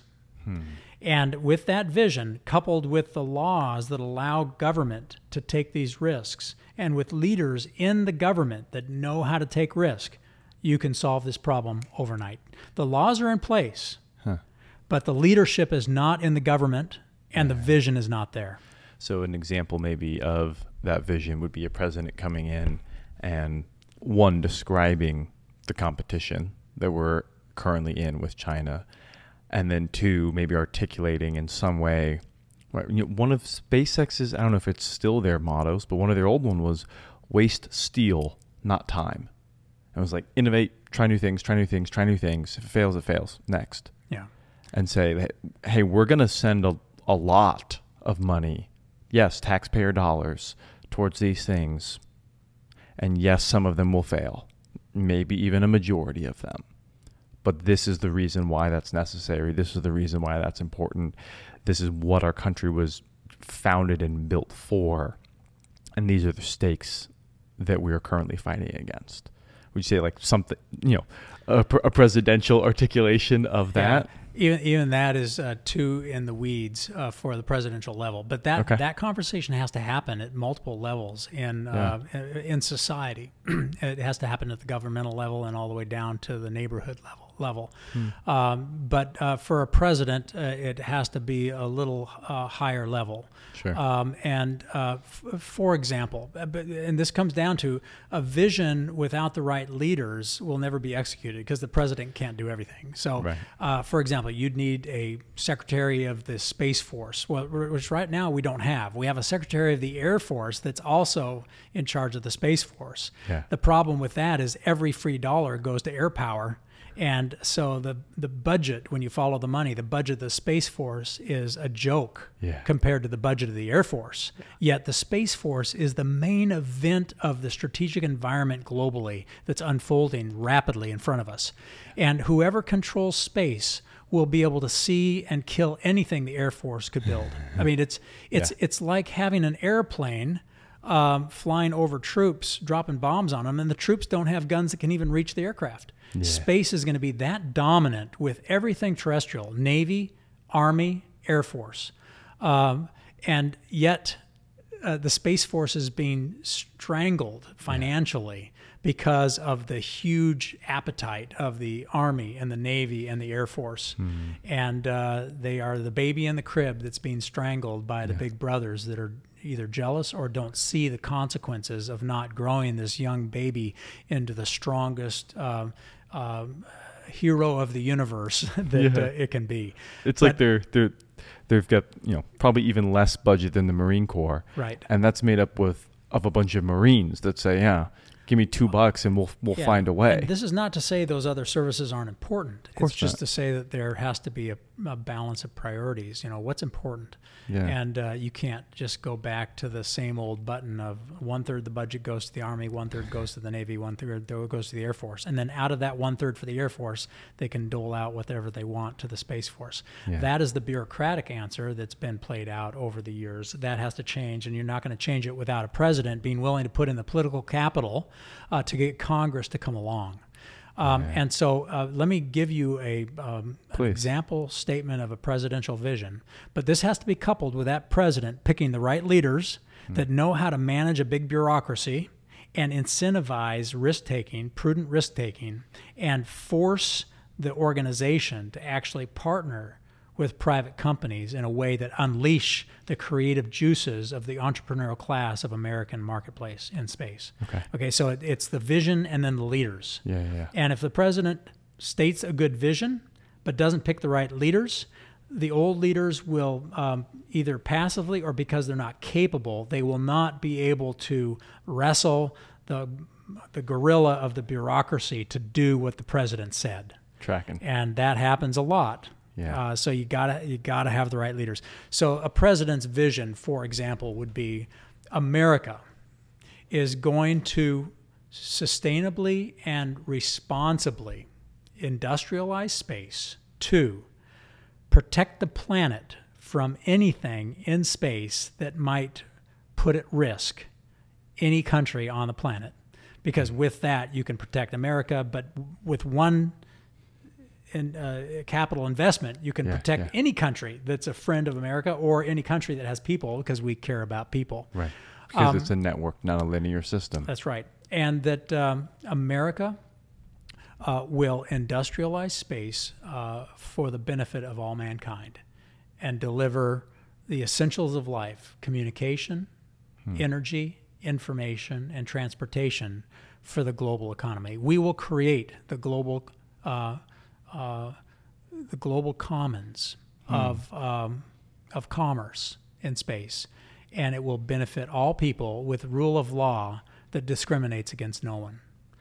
Something like that is the visionary statement, and then you let the entrepreneurs go to work on that. Yeah. And the reason you need a presidential level vision, and then the government unleashing the resources to these entrepreneurs, is because the price point of entry to space is so large that only the Bezos and the Musks of the world have been able to do it. It would be like asking a small company to build the Panama Canal. Teddy Roosevelt didn't do that. What he did is he he recognized that if the Panama Canal were built, the time to deliver goods would be cut in half, and the price of the goods would be cut in half because of the transportation. Yeah. So this is why the government needs to be involved in this. The government can't just say, well, we'll let the entrepreneur class figure this out. If they do, China will beat us to the punch, because the Chinese government recognizes the power of where the government applies. But the Chinese failure is they are dictating that money to winners and losers that they're choosing. Yeah. They're not letting the free market choose. America can do the same thing. Let the free market choose. It will move faster, and it will be a better solution that's cheaper for the customer. And that will change the world. Well, I'm going to clip that out and save that as a file for sure. No, that's really well said. And to that last part, like, when you have the resources that China has, and you don't care about sacrificing a few million people for the goal of the collective, you can still get to your end goal, absolutely. And you'll get there faster than some. Right, if you have a company that should lose in a free market system, and you keep throwing infinite amounts of money at it, it'll produce a product. Yep. It won't be the best. Inferior, yes. But it will produce a product. And so that is a hopeful vision to show the difference of those two dichotomies, the strength that we have to offer. But there's an important side note to that, because that's optimistic. And the side note is that the disproportionate power of space, even if it's an inferior product, can be so catastrophic that the fight is over before you even have a chance. And it would be, here's an example for your listeners, and that is at the beginning of World War II, when we knew that Germany was pursuing the atomic bomb, it would be tantamount to us saying, well, we'll see if any of our companies in America can do that, knowing that the boundary condition of that is if Germany wins that race, they will literally blow America off the face of the earth, and we would all be speaking German right now. Now, I'm of German heritage, so I can say that without offending anybody.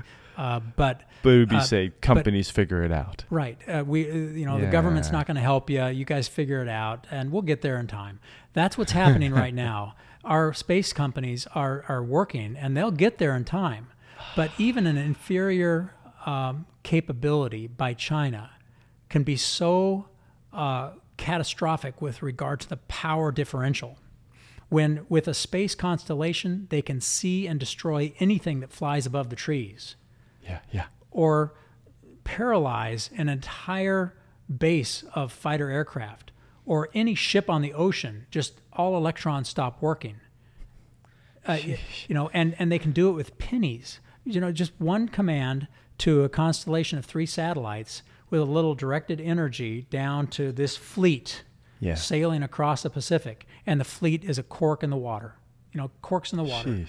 Or 100 F-35s on a ramp in Guam. Yeah. All impotent, with about 10 cents worth of energy for a command to satellites being powered by solar or nuclear that can create an EMP that destroys all that investment. And those, billions of dollars of aircraft on the ramp are all just hunks of junk. Huh. And so the counterbalance to that, right? If you can have satellites that do directed EMP, the counterbalance is not let's protect the F-35s from EMP such and such. No. It's too expensive, too slow. Too slow. It's being on a level playing field of deterrence and reassurance in the same domain of space. There it is. And this is why the government has a responsibility in the national security domain to articulate to the American people that we must go to space so that we can maintain the rule of law, and that if anybody tries to use the power of space against America or any of our friends, we can stop them. And if China is there first without our presence on equal playing field, we will not be able to stop them. Yeah. So that is both fear and optimism. Yeah. Optimism in that the most historic way to a peaceful future is by building strength and then having values of respect for human beings. And the most certain way to conflict and war and regret is to not prepare with strength, meaning to basically take a back seat. It's the nuclear analogy where, okay, Germany is building the nuclear bomb. We are going to create peace through strength, meaning we will be there with you, and it's a deterrent so that you will not use it because you know we have one. If we took the passive route on that, and Germany were evil enough to use that weapon, and we had no way of defending ourselves, we would get what we deserve. And that is the future I do not want to see in America. Now, if we're lucky and China is benevolent and they love Americans and they love our market and they would not do anything to hurt us or anybody else, then we might get lucky. Yeah. But my job as a national security professional is not to prepare for the most hopeful outcome. Right. It's to prepare for the unexpected. Yeah. And you prepare for the unexpected by having the levers of power to do something about anything that somebody else might do. That's where we're at as a nation right now. We have a very clear choice. Does the president actually care enough about our future to do what is historically required, and that is build strength in space to bring rule of law and the path to peace? Or do we not compete with China in space and just pray that they will have pity on us and not use their power against us? That's the clear historical choice here. Yeah. And right now, we have no vision, and we have no main effort. And all we have is a leftover Space Force that was the beginning of a vision. Yeah. And it's now being strangled in the crib because it's underfunded and it's not been given the green light by the administration to actually build capability to save America. Yeah. Well, and like the strength analogy, right? Clearly you've got the history and the pedigree of, studying the past 22 nations and that being your main role. So you understand that power balance of great countries. The same thing applies just to like think back to recess, right? Like the kid that got bullied was the kid with the slumped shoulders that when the bully came over and kicked him, it was the little kid that made gratifying noises when he got kicked. He's the one that kept getting bullied. But the ones that stood up straight and hopefully had some other friends around them and said, no, knock it off, even if he then got pummeled, but then said knock it off again with some oomph behind his voice, he didn't get bullied that much. There's a guy I love out on the internet, Jordan Peterson. Yeah, I know. There was a line, I didn't realize this. Right, so I believe it's from the Sermon on the Mount. I think I'm going to quote it right. Jesus said, "Blessed are the meek, for they will inherit the earth." And he dug into the word meek. He's like, what does that even mean? Like, we don't use that word anymore. And from his study of the Hebrew and back and forth, he said, the best English analogy would be the meek are those who have swords and know how to wield them, but keep them sheathed. It's not my definition, what a better picture of we need strength, and it's not just at a national level, it's at an individual level. I was listening to some Jocko podcast on the way over here, awesome Navy SEAL, and it comes down to how do we not get divided? Yeah. When China is infiltrating in our Facebooks and making bots that make people all the time, how do we build resilience personally, right? Do the actual workouts that are necessary. Get the personal strength that can secure your own freedom and therefore make you less susceptible to the contagion of fear because you have that own personal strength. And when you build that in yourself, then you look around, you're like, oh, it'd be kind of nice if my whole country was doing these sort of things. Right. Well, that's true. I mean, I would say the humility. I mean, there's a great quote by Socrates on never give a man a sword that can't dance.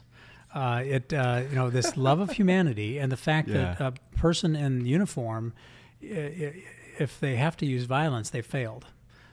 You should have a strategy and strength so that you deter conflict. And that's why the road to peace is through strength. Yeah. And this is the choice America has right now. It's a great quote. It's about being humble. And humility is not being passive. Humility is not being somebody who does not compete.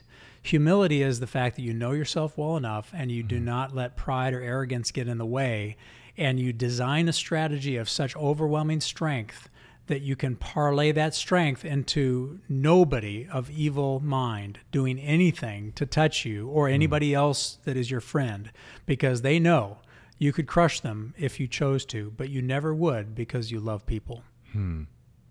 Well phrased.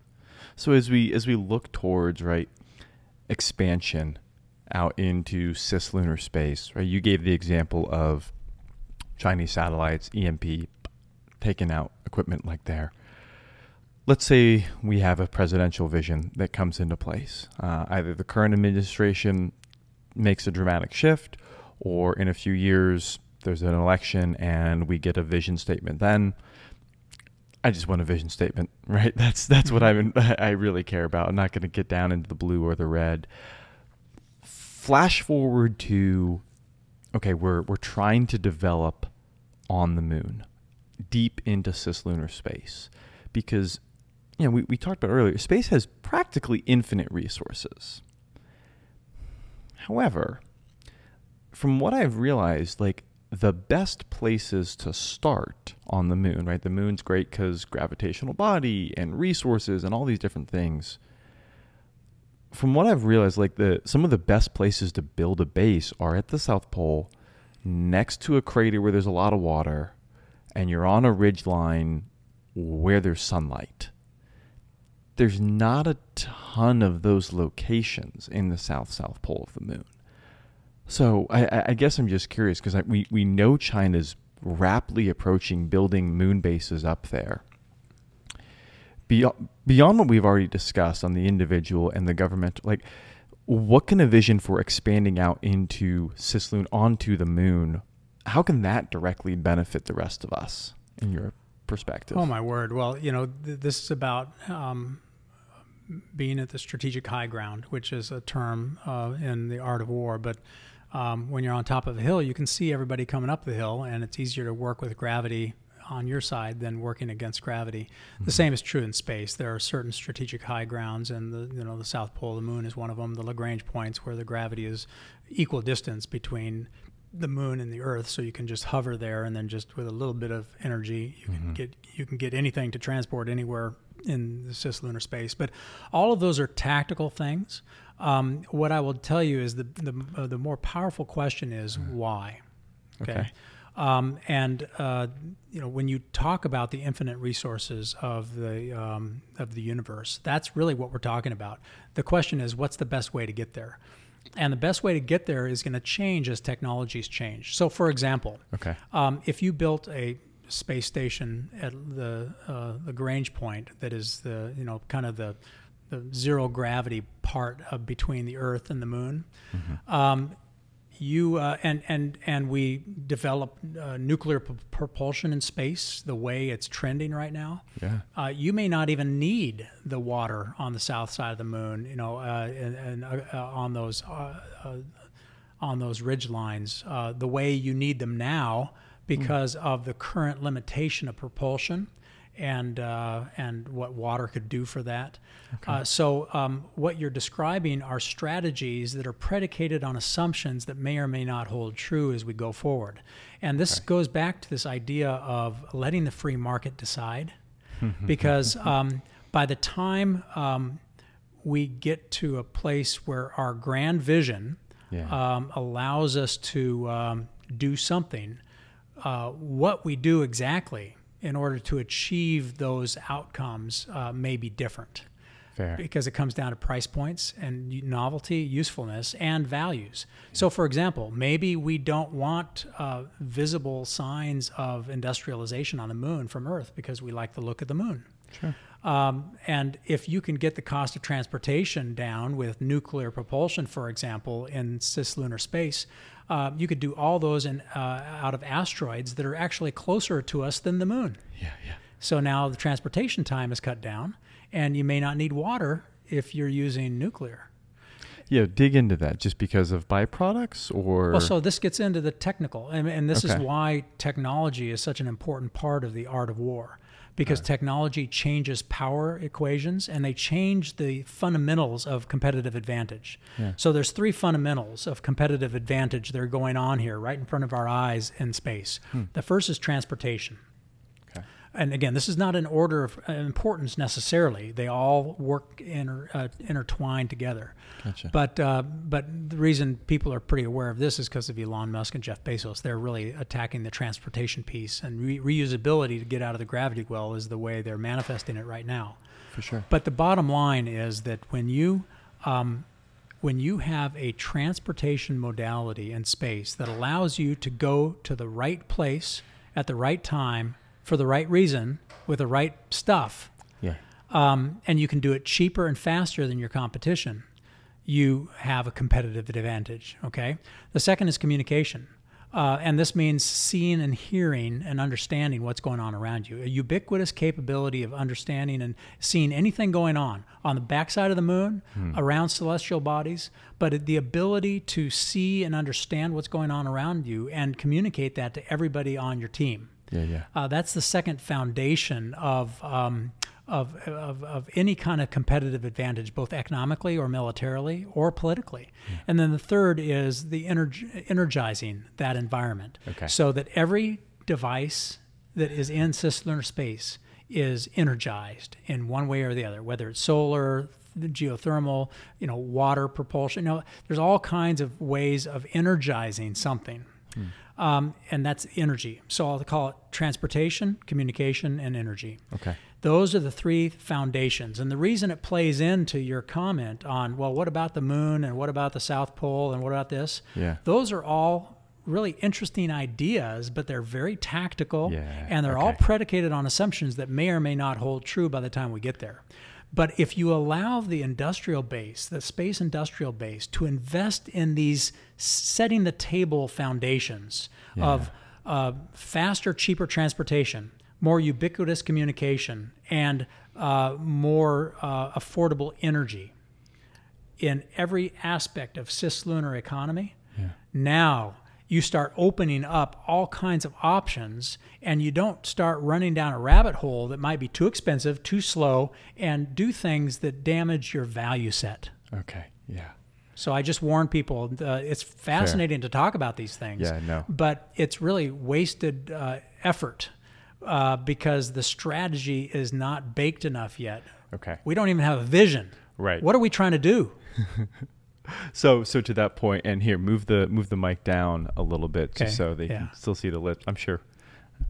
I think it's probably good. So to that last point, right? I've studied. My dad in the Air Force. I've studied a decent amount of warfighter history, books, etc., whatever you want to call it. And it was, well, what I'm bringing up is vision, strategy, tactic. Tactic is there's a terrorist training camp here. We will climb this hill. We will have these ODs come in, and we'll come on the cover night. We'll knock them out. It'll be good. It'll be great. That's tactics. Strategy is we want to destroy terrorist training camps in this entire region. And vision is we want a safe and secure America and Western allies. Does that be like a fair sort of step Sure. out? Mm-hmm. So in the same vein, to have government or military focus on tactics first, that's the moot point. If it's step number 3, sure, fine and dandy. If the Space Force is well funded, they've got the vision, they've got the strategy, and then they want to tactically determine where's the best place to put their base, solid. But as we are discussing, and I'm trying to educate masses out here, core vision, core strategy, those really should be the focus. Fair? That is fair. And it doesn't, but you also want to make sure that work continues. Even in the absence of a vision and a strategy, that work continues. And this work is not wasted when the work applies to these planks of effectiveness, transportation, communication, energy. Yeah. And that's what your companies are doing. When you take a look at a company, you can generally put it into one of those 3 categories right now. Mm-hmm. And they are creating the innovations that will fuel the platform for a great vision and then a great strategy that will be that will help define what we call the strategy to task. Meaning that every task is connected to the strategy, that's connected to the vision, and every dollar is connected in a way that's meaningful, so that no money is spent on something that is not congruently moving us all towards the vision. So that's the good news, is that we don't have to feel heartbroken that there is no vision. And there's no strategy, and that there's all this chaos kind of churning around. Right. There is regret, though, that the longer we go without a vision and without a strategy that's properly funded, the more ground our competition makes, and the more possible they could achieve capabilities that make it almost impossible for us to catch up. So there is a danger that grows over time when and the number of stories about civilizations and tragedies that have happened because of a lack of vision is legendary. I'll give you one example, just one quick example. And this was after the English lost an entire generation of men in World War I. Okay, when they came back from that trench warfare, they turned to their most respected academician, Dr. Fisher, and asked him that central question: why did we lose an entire generation of men? I mean, it was such a heartbreak, because they went into that war almost rejoicing and with all this sense of honor and nobility to fight for England and the motherland. And they were stuck in the trench. And they were murdered in a way that was so regrettable. And so the whole nation was just in mourning, and they still are, really, and they should be. But Dr. Fisher studied all of this: the strategy, the vision, the tasks, the government, the bureaucracy, human nature. And he said, you didn't lose because you had some of the greatest fighting forces in the world. You had perfected Napoleonic warfare. Your generals were great strategists. Your politicians were good politicians. You lost a generation of men because you did not have vision. You saw gas as a weapon of war, but you did nothing about it. You saw the machine gun being developed, but you did nothing about it. You basically said, well, we'll still be fighting shoulder to shoulder because our courage will swarm any machine gun nest. And we'll just run through and hold our breath against the gas, and our courage and our nobility will save us. They made these excuses because there was not in the political class, other than Churchill, by the way, who was sidelined and ostracized from politics because he was speaking against the narrative of the time. He was the only voice of vision, and he was thrown out because it was too provocative.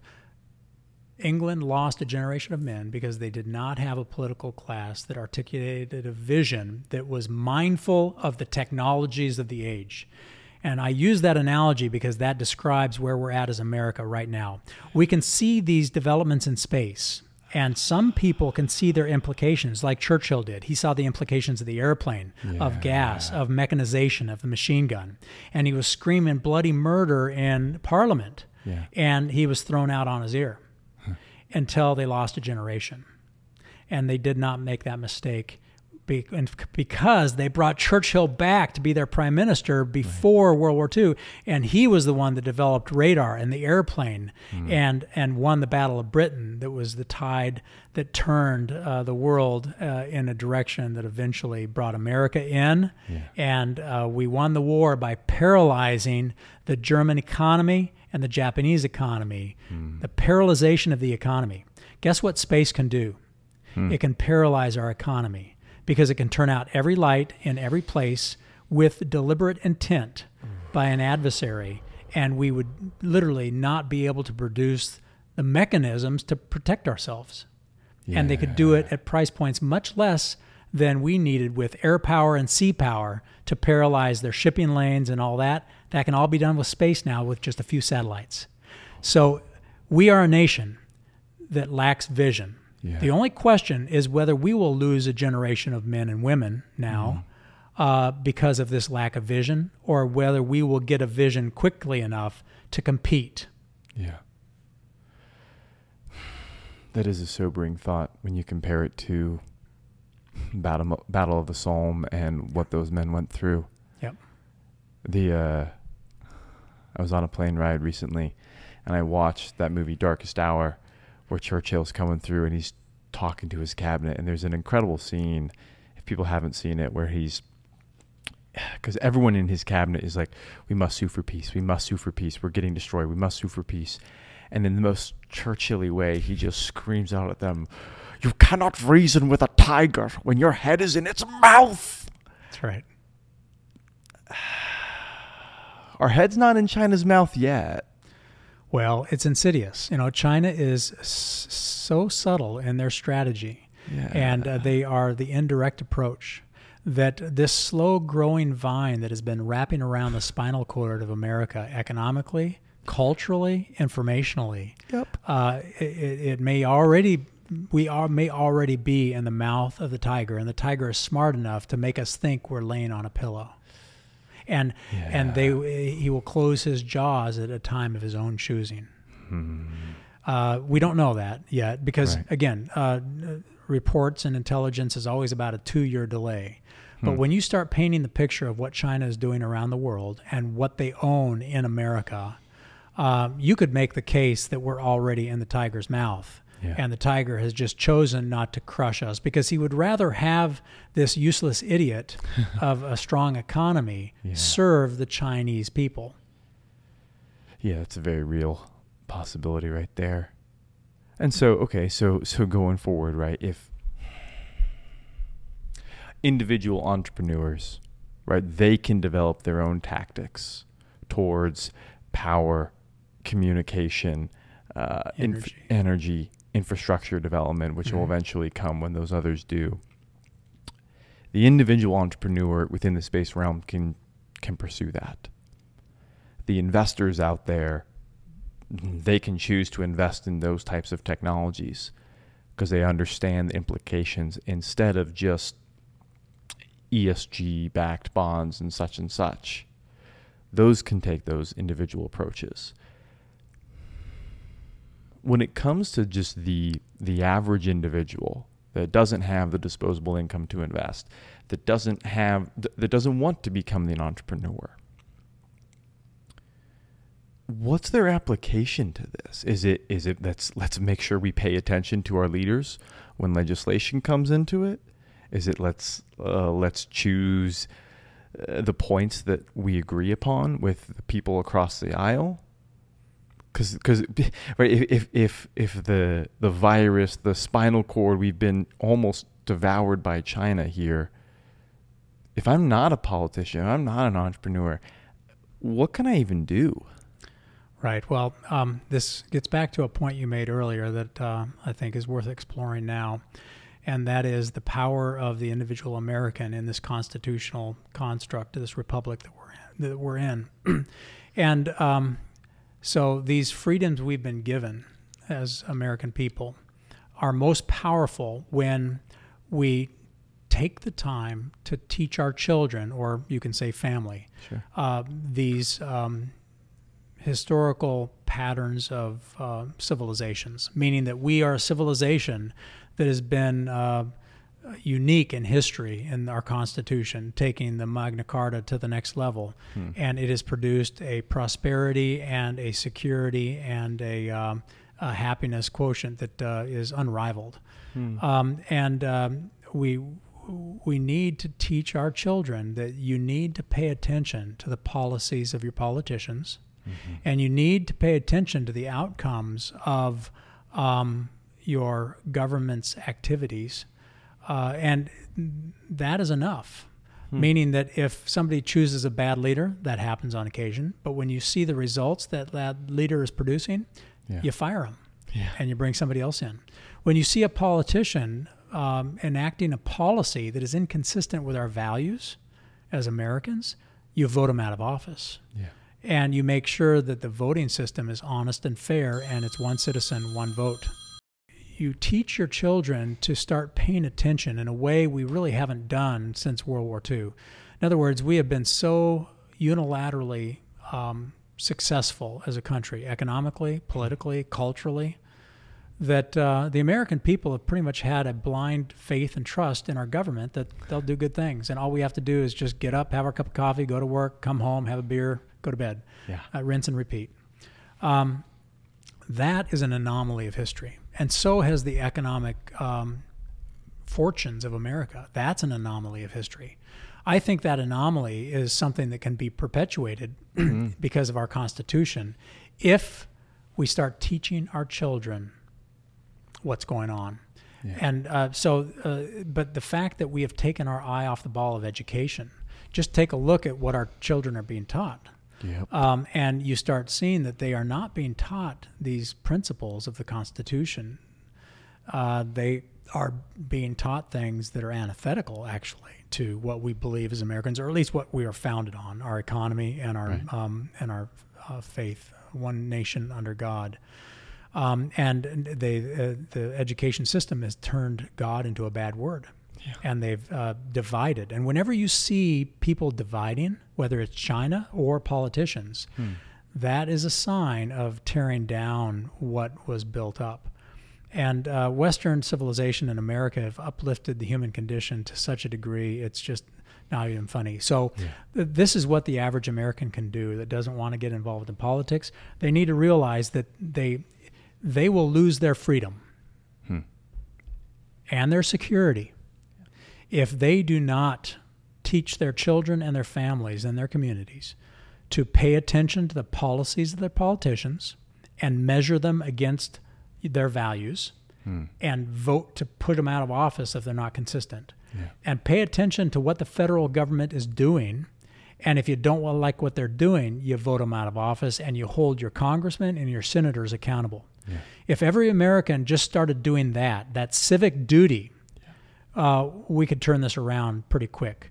But as Reagan said, we are only one generation away of losing our freedoms, and we are falling prey to what we know is true, and that is education of the youth is the key to the kingdom of the future.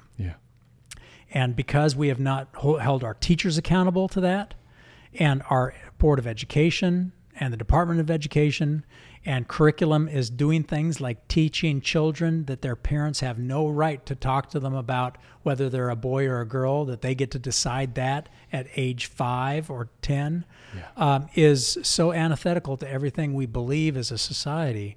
That's how far it's gotten. So we need to take this back. And so individuals, your family, your neighborhood, your community, these are where you pay attention and you hold your politicians accountable. Otherwise, we are a country where we have ceded responsibility and authority to the government instead of what the Constitution said. The government only serves us. We do not serve it. And when they're telling us you can't get credit because we don't like what you're saying, that is government controlling what you think and telling you what to think. And it will kill this country if we don't take it back. Well, I mean, near the end of that, you brought up just responsibility, right? if it's the government, if it's your politician's responsibility to serve the individual such and such, and you want them to act in a responsible manner for the state, the federal, the local, the such, it really does come down to the individual. My brother and I have been talking about this. Daniel was like, okay, what's the base unit? Is the individual the most valuable unit, or is it the collective? And if you believe that it's the individual, then you uniquely matter. And if you uniquely matter, then whenever you're in life, you need to be able to negotiate as if you matter, which is hard to do, and a lot of us don't do that. That's a learned skill to actually fight for ourselves in a lot of areas. And I think the way you gain, right, if you want to affect your community and your family, you gain that by fixing your own crap first. Yeah. And having this conversation, because both are important. The individual is the source of power. But when you can align individuals based on belief and values, then they act as a collective. And you don't have to coordinate or communicate because you're talking about values, you're talking about belief. That's the beauty of the power of the individual, where just having these conversations, what do you believe? And then what are the values that derive out of the belief? Because it's those values that animate your politicians and the policies. Policy is powerful. Yeah. Okay. And all you have to do is have a conversation. Hey, did you see that our city council voted to pass this legislation or this regulation? And you start talking about it and say, well, what does that mean for us? And is that consistent with our values and what we believe? And if it's not, you march right into their office and say, you need to overturn that law or we're throwing you out. And you organize and you talk and, you don't have to be perfect, but you have these conversations, your neighbors, yet we have been divided in the suburbs where you drive into your garage, you close the door, you're in your home. And how often do you see your neighbor? How often do you talk? Yeah. That's one reason why I took this job as the HOA president of this place is just talk to the neighbors. But, again, all of us need to learn new habits in this regard because we have been, we've been lulled into a sense of false security that all we have to do is worry about ourselves and not talk to other people. And we can go along living because our government is going to take care of things. And what they end up doing is taking control of things. And now you rely on the government for your food supply chain. You rely on the government for your water supply chain. You rely on your government for your transportation. You rely on the government. It goes on and on. Your energy, your information. Yep. And yikes, So we got to be careful. We're in a dangerous place as a country, but not without hope if we get back to the basics. Well said. So the space conversation is about an escape valve to a new optimism. Yeah. When you get these secular slowdowns where everything feels like it's constrained and it's getting worse, you need a breakout. Space can be the breakout for humanity to start breathing again, and for America to throw the shackles off of government that's oppressive and has gotten too much control. But we need a president with a vision. Yes. And the ability to articulate it, and then choose leaders in the bureaucratic government to release the full potential of the bureaucratic or of the economic class of entrepreneurs in the free market of America. That'll light a fire on the global market in a way that will change the world and uplift the human condition. That's why space is so important. That's why this conversation is so powerful. It is, in my opinion, and has been since I was a college student studying astronautics and understanding what the power of that technology could do. I said to myself, even in college, this will either save America, or if America ignores it, it will be the downfall of America. Yeah. So on that last point there of it incentivizing those individual entrepreneurs, we touched on this earlier.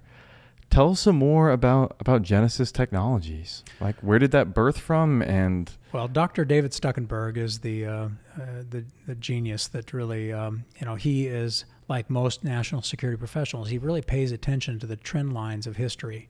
And what he was watching as he was flying combat missions over the Middle East. He was watching the Middle East draw its last natural aquifer water out to water palm trees. And now they were totally dependent on desal out of the Arabian Gulf that was killing the ocean and killing the landfill because it creates such pollution and toxic salty water. Yeah, it's totally unsustainable as a solution for water. Plus, you can't, the pipes to carry it inland, you can't get to the central India or other places that aren't by the ocean. So it's, he was watching this and he said, we've got to find a solution for humanity to draw a different source of water. And he brought together the engineers and started this company that have basically invented a water generator that can affordably draw water out of the humidity in the air for all your needs. And it can do it with any power source, solar, geothermal, electricity, wind, wave, it's low intensity power. Low intensity power. Yeah. So it will. So you just need time, right, to get a large quantity. Right. So for example, the household unit, if you need hundreds of gallons a day, you can have one that's the size of your air conditioner. If you need thousands of gallons a day, you can have one the size of a half a shipping container, 20 by 8 by 8. If you need hundreds of millions of gallons a day, you have one kind of like the size of the water towers in your hometown. That can draw water out of the humidity in the air. And the beautiful thing about Mother Nature, God created the world where when you bring humidity out of the air, Mother Nature replenishes it within minutes. It is the perfect sustainable source of water, and we've never tapped into it as a human race. And air conditioning and dehumidifiers do the job, but air is such a good insulator, it's always too expensive. It's like 4 gallons of diesel fuel for 1 gallon of water. We use a liquid desiccant, meaning a liquid-to-liquid process like the ocean does. Most people don't realize the ocean not only is a source of evaporation, but the ocean absorbs water out of the air to balance the humidity in the global water system. And so it's a liquid desiccant. It's attracted to water osmotically and passively, no energy required. And that's what we tap into. We basically mimic the ocean and Mother Nature, but we can design the chemical makeup of our non-toxic fluid to be 20,000 times more efficient than the ocean because we don't have to have fish living in it, but God needed fish. Right. We need fish. So it is the perfect sustainable solution to a water source. So we call it the water cube because around you, there's a cube of air, 29 feet by 29 feet by 29 feet, or 10 by 10 by 10 meters.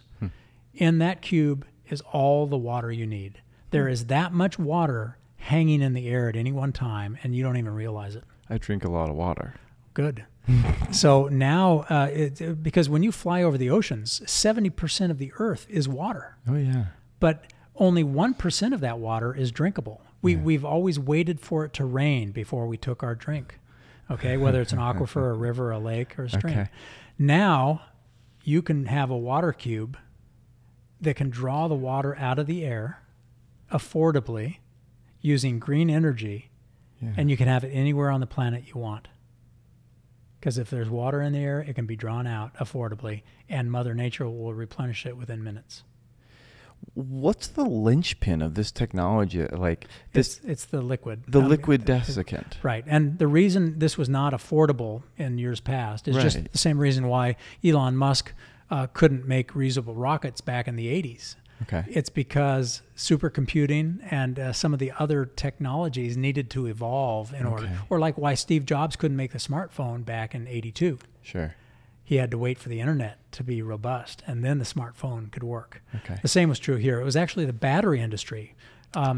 Billions and billions of dollars that the battery industry put into liquid to liquid processes where you could design a special cocktail of a molecular structure of a liquid called a nanofluid or ionic fluid.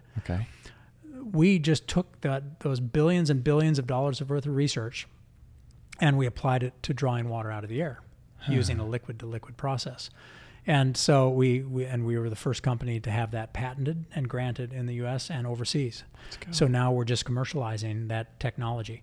But 5 years ago, it was between $10,000 and $20,000 to just design 1 ounce of an ionic fluid. And now you can do it for less than a penny an ounce because of what the battery industry did to make more efficient batteries. So we benefit just like Elon Musk did, or Steve Jobs. We benefited from all of that, and we applied it to a useful and novel problem, and that is water scarcity. where most people in the world, 2.1 billion people on this planet do not have enough water. 50% of illnesses are caused by dirty water, and 6,000 children will die today because of a lack of water. We applied that technology in the Western world to this problem that exists in other parts of the world and is coming to America. Look at the Southwest.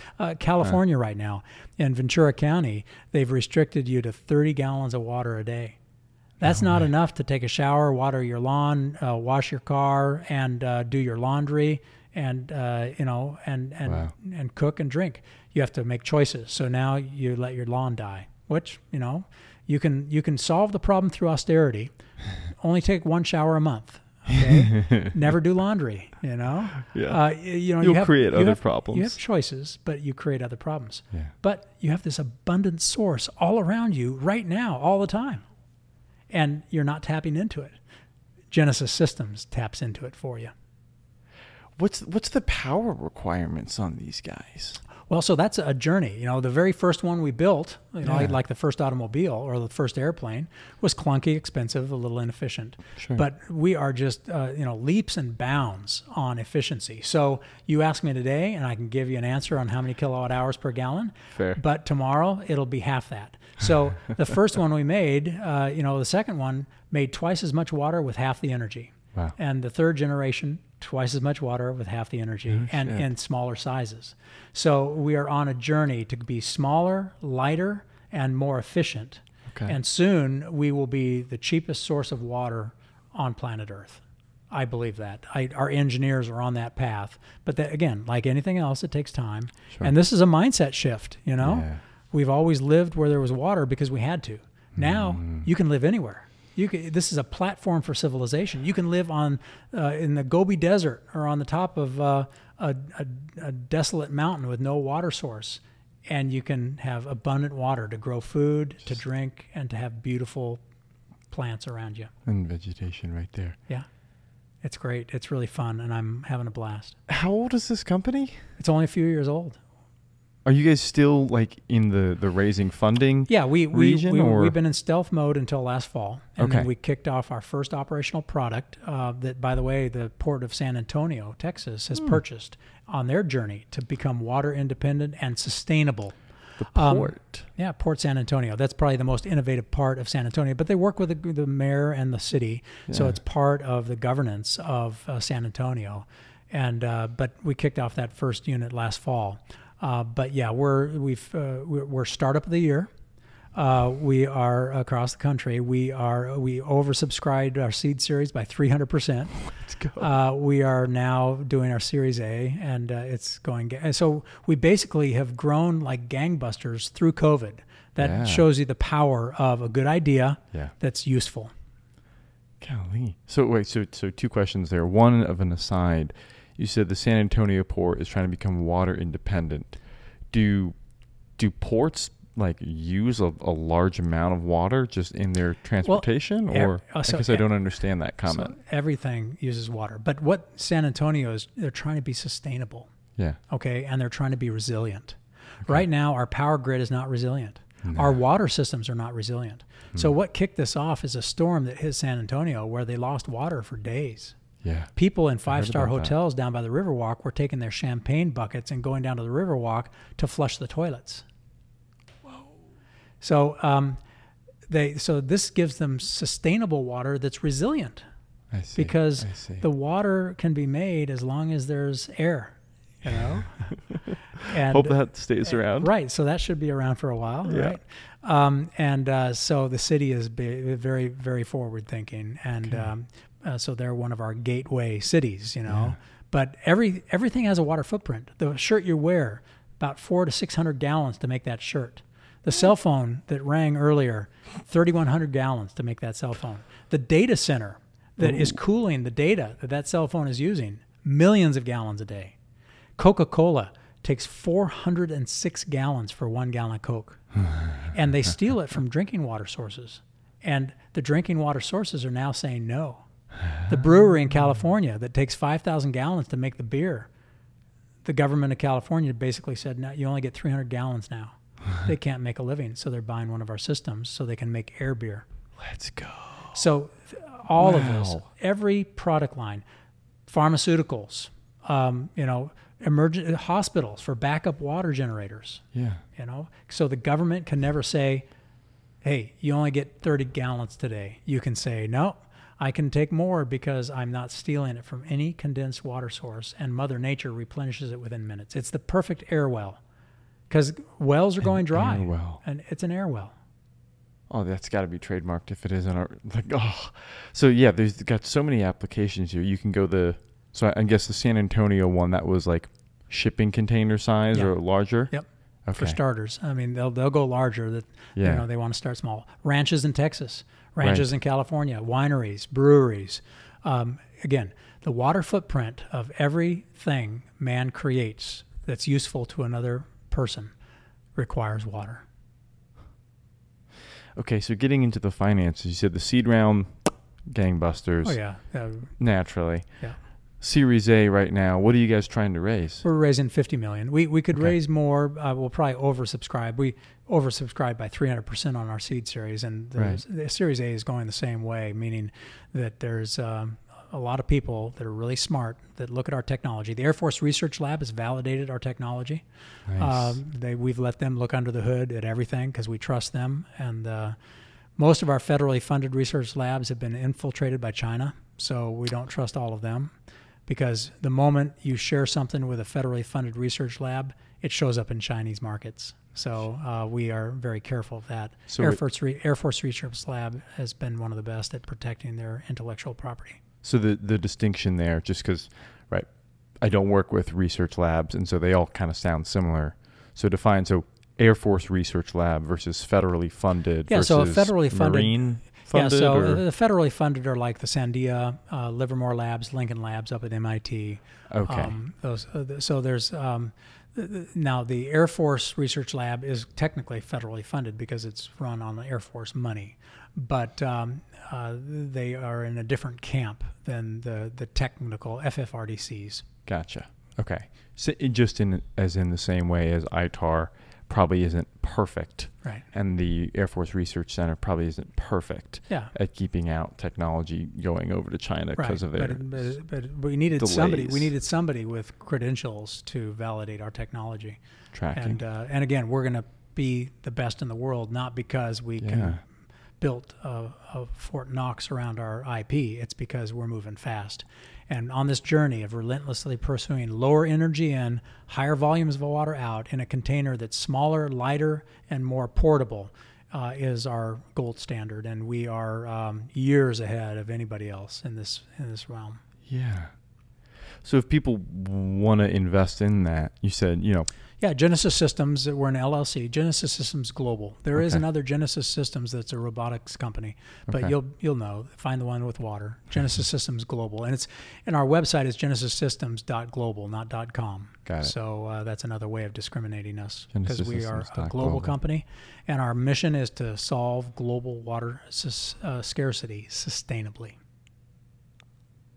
So no pollution. Yeah. And using green energy. Yeah, that's an exciting problem to tackle. I think about Simon Sinek wrote a book, Start With Why. That's right. And one of the things I pulled out of that was he gives all these examples of the companies that really make an impact. Their gold standard, their metric is something infinitely beyond their tiny little network. Yeah. And what was the example? It was from Japan. I think it was Toyota. I'm going to go with that. If I'm wrong, someone will correct. But it was when Toyota was first being built. Before this, Japan was just known as throwaway cheap plastic, whatever. There's the, what is it, Back to the Future. There's the reference of made in Japan. It must be trash. And let's say it was Toyota. I believe it was. They came in and said, we want to make Japan known for quality.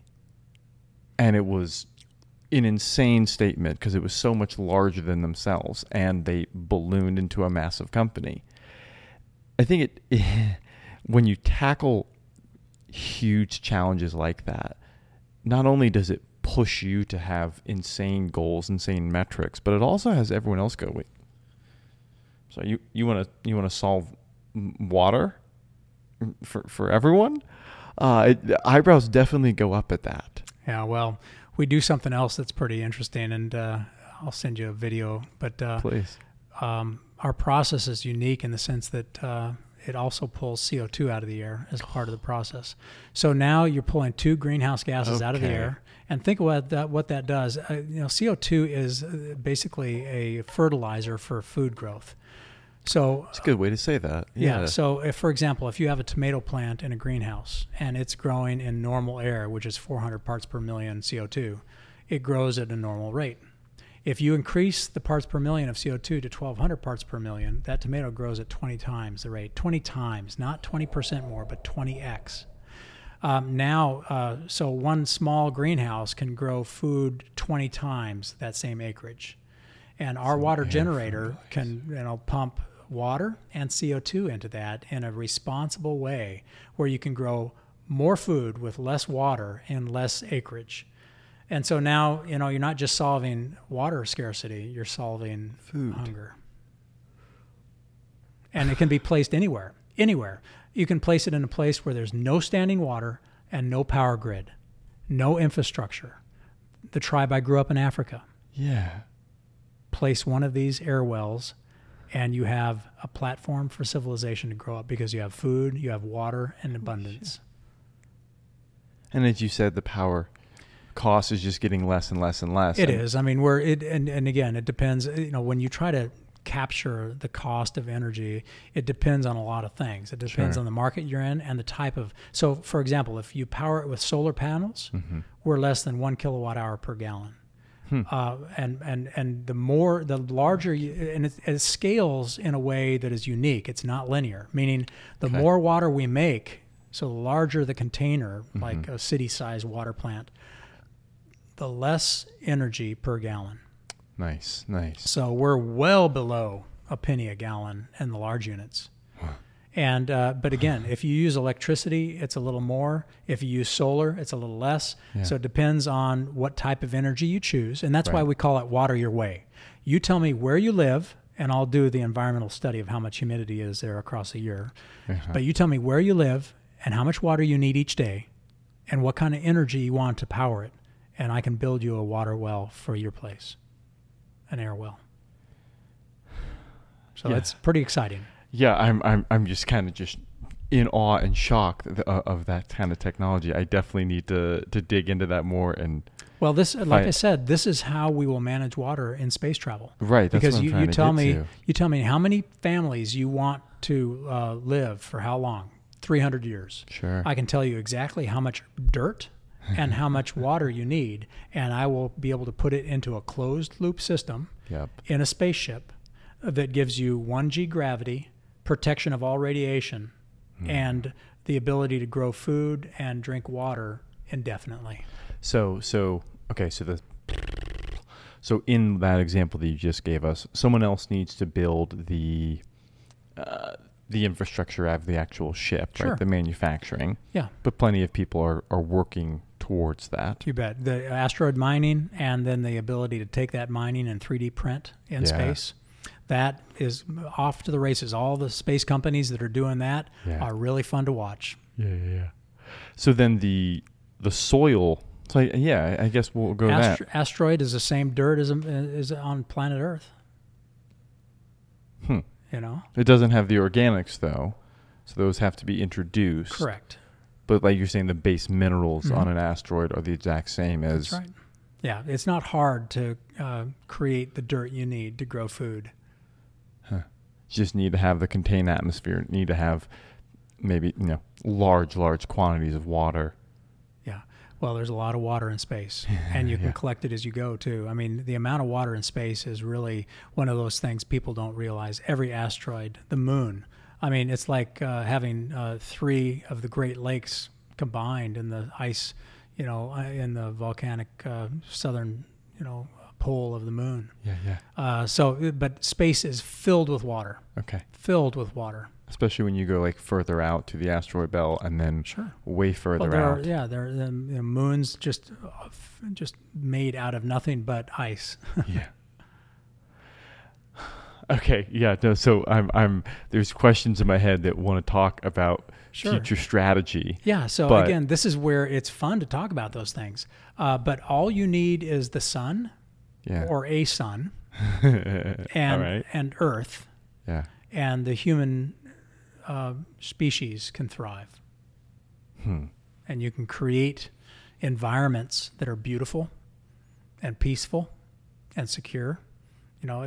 We are only limited by our imagination, but we have the tools. This is that moment where humanity can actually make escape velocity, and the business case actually closes. But right now, we're in a little competition with another civilization Right. that's trying to get there first. Yep. They see it as their national vision. They have the money and the geniuses chasing it. We do. And the only question is whether we will employ our secret weapon, which is called free will and the free market, to leapfrog ahead of our competition, not to beat them, but to make sure our values create the rule of law in the space economy. Yeah, and I think that's an aspect that's really important to hark on. And it's not that we want to win for the sake of winning. Right. It's that no. The values that this nation is founded upon. I mean, you look at the spread of democracy across the world, and no, it's not perfect everywhere. It's made up with humans, and yeah, there's some corruption here and there. Absolutely, a lot less than in other places when democracy is not involved. But it's the only government that we've made that untaps that resource of go be creative on this. Go be creative. I was on a date like a couple months ago, and the end result of it was that we weren't in the right place. Whatever. Both of us not going to work out. Sure, fine and dandy. But one of the things that I gathered from that is, okay, if your mind is only focused on this thing right in front of you because life is crazy, then it's really difficult for you to ask interesting questions about this other thing because you're stressed and such, and your mind is so focused on. And I think the American people are often focused on the day-to-day, the TikToks, the short attention span aspects. The ability of democracy to say, hey, I'm going to untap your freedoms, and whatever you want to focus on, whatever business idea really keeps you up late at night. I love water. I think it's super important. I've always thought someone else is going to figure that out. And We have. and you have, Yeah. right? Yeah, but it's I love the fact that it blends two of my passions, because it will be what Elon Musk uses as a water management system going to Mars in time, and it solves a terrestrial problem that I grew up with and I feel deeply in my heart. It's personal. Yeah. Yeah, it's fun.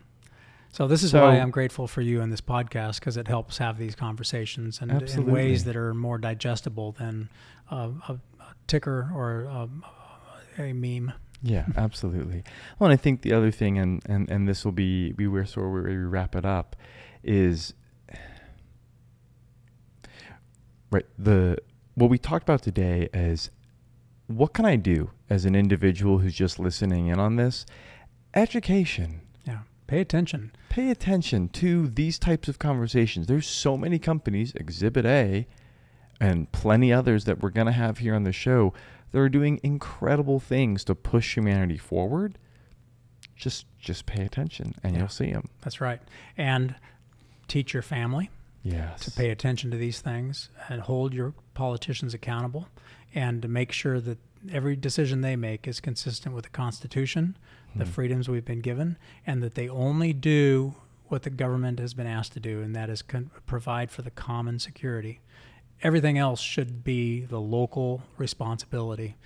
Education is one of them, and we've just been lazy at letting our government take control of every aspect of our lives, and now we're stuck with essentials that we have to rely on the government, and it's only a matter of time that some evil person will use that as a weapon against us or as a tactic for blackmail. Yeah. And we can't let that happen. We can't lose what has been fought and died for. So on this day after the 4th of July, our Independence Day, it's fun to visit with you about this. And for me, I'm waiting for that president that has the right vision and then picks the right leaders to unleash the full potential of the American spirit. And then watch out, the great giant will be awakened, and we will uplift the human condition and usher humanity into the economy of space that will allow us to turn this world into a park with no pollution. And that was Jeff Bezos that said that many years ago, but it's true. I love it. I can't think of a better note to end on than that. Yeah. Thanks for coming on the show. Thanks for hosting me in your home. Well, thank you. No, it means a lot to me. I appreciate it, and good luck. And I'll feed you other people that can have many other conversations like these. Be awesome. That can go down every intellectual curiosity that we have as a human race. Fantastic. We'll get some links out to the website in the description for people. Thanks. So they can invest there. And Ad Astra, everyone. Keep dreaming and go look at the blue sky. It's pretty out there. Cheers. Thanks. Thank you all for listening to the show. We really appreciate the support. If you got some value out of this, drop a review. Leave a couple stars. Let us know what we can improve on in the future. Constant student, want to know my flaws, want to work to improve them. I'm sure Jocko Podcast and Joe Rogan, if you've watched or listened to any of those, they've had quite the improvement train. So this is episode 1. Looking forward to where we will be at episode 500. If you want to reach out, LinkedIn is probably the best place to find me at J. Vincent Maroli.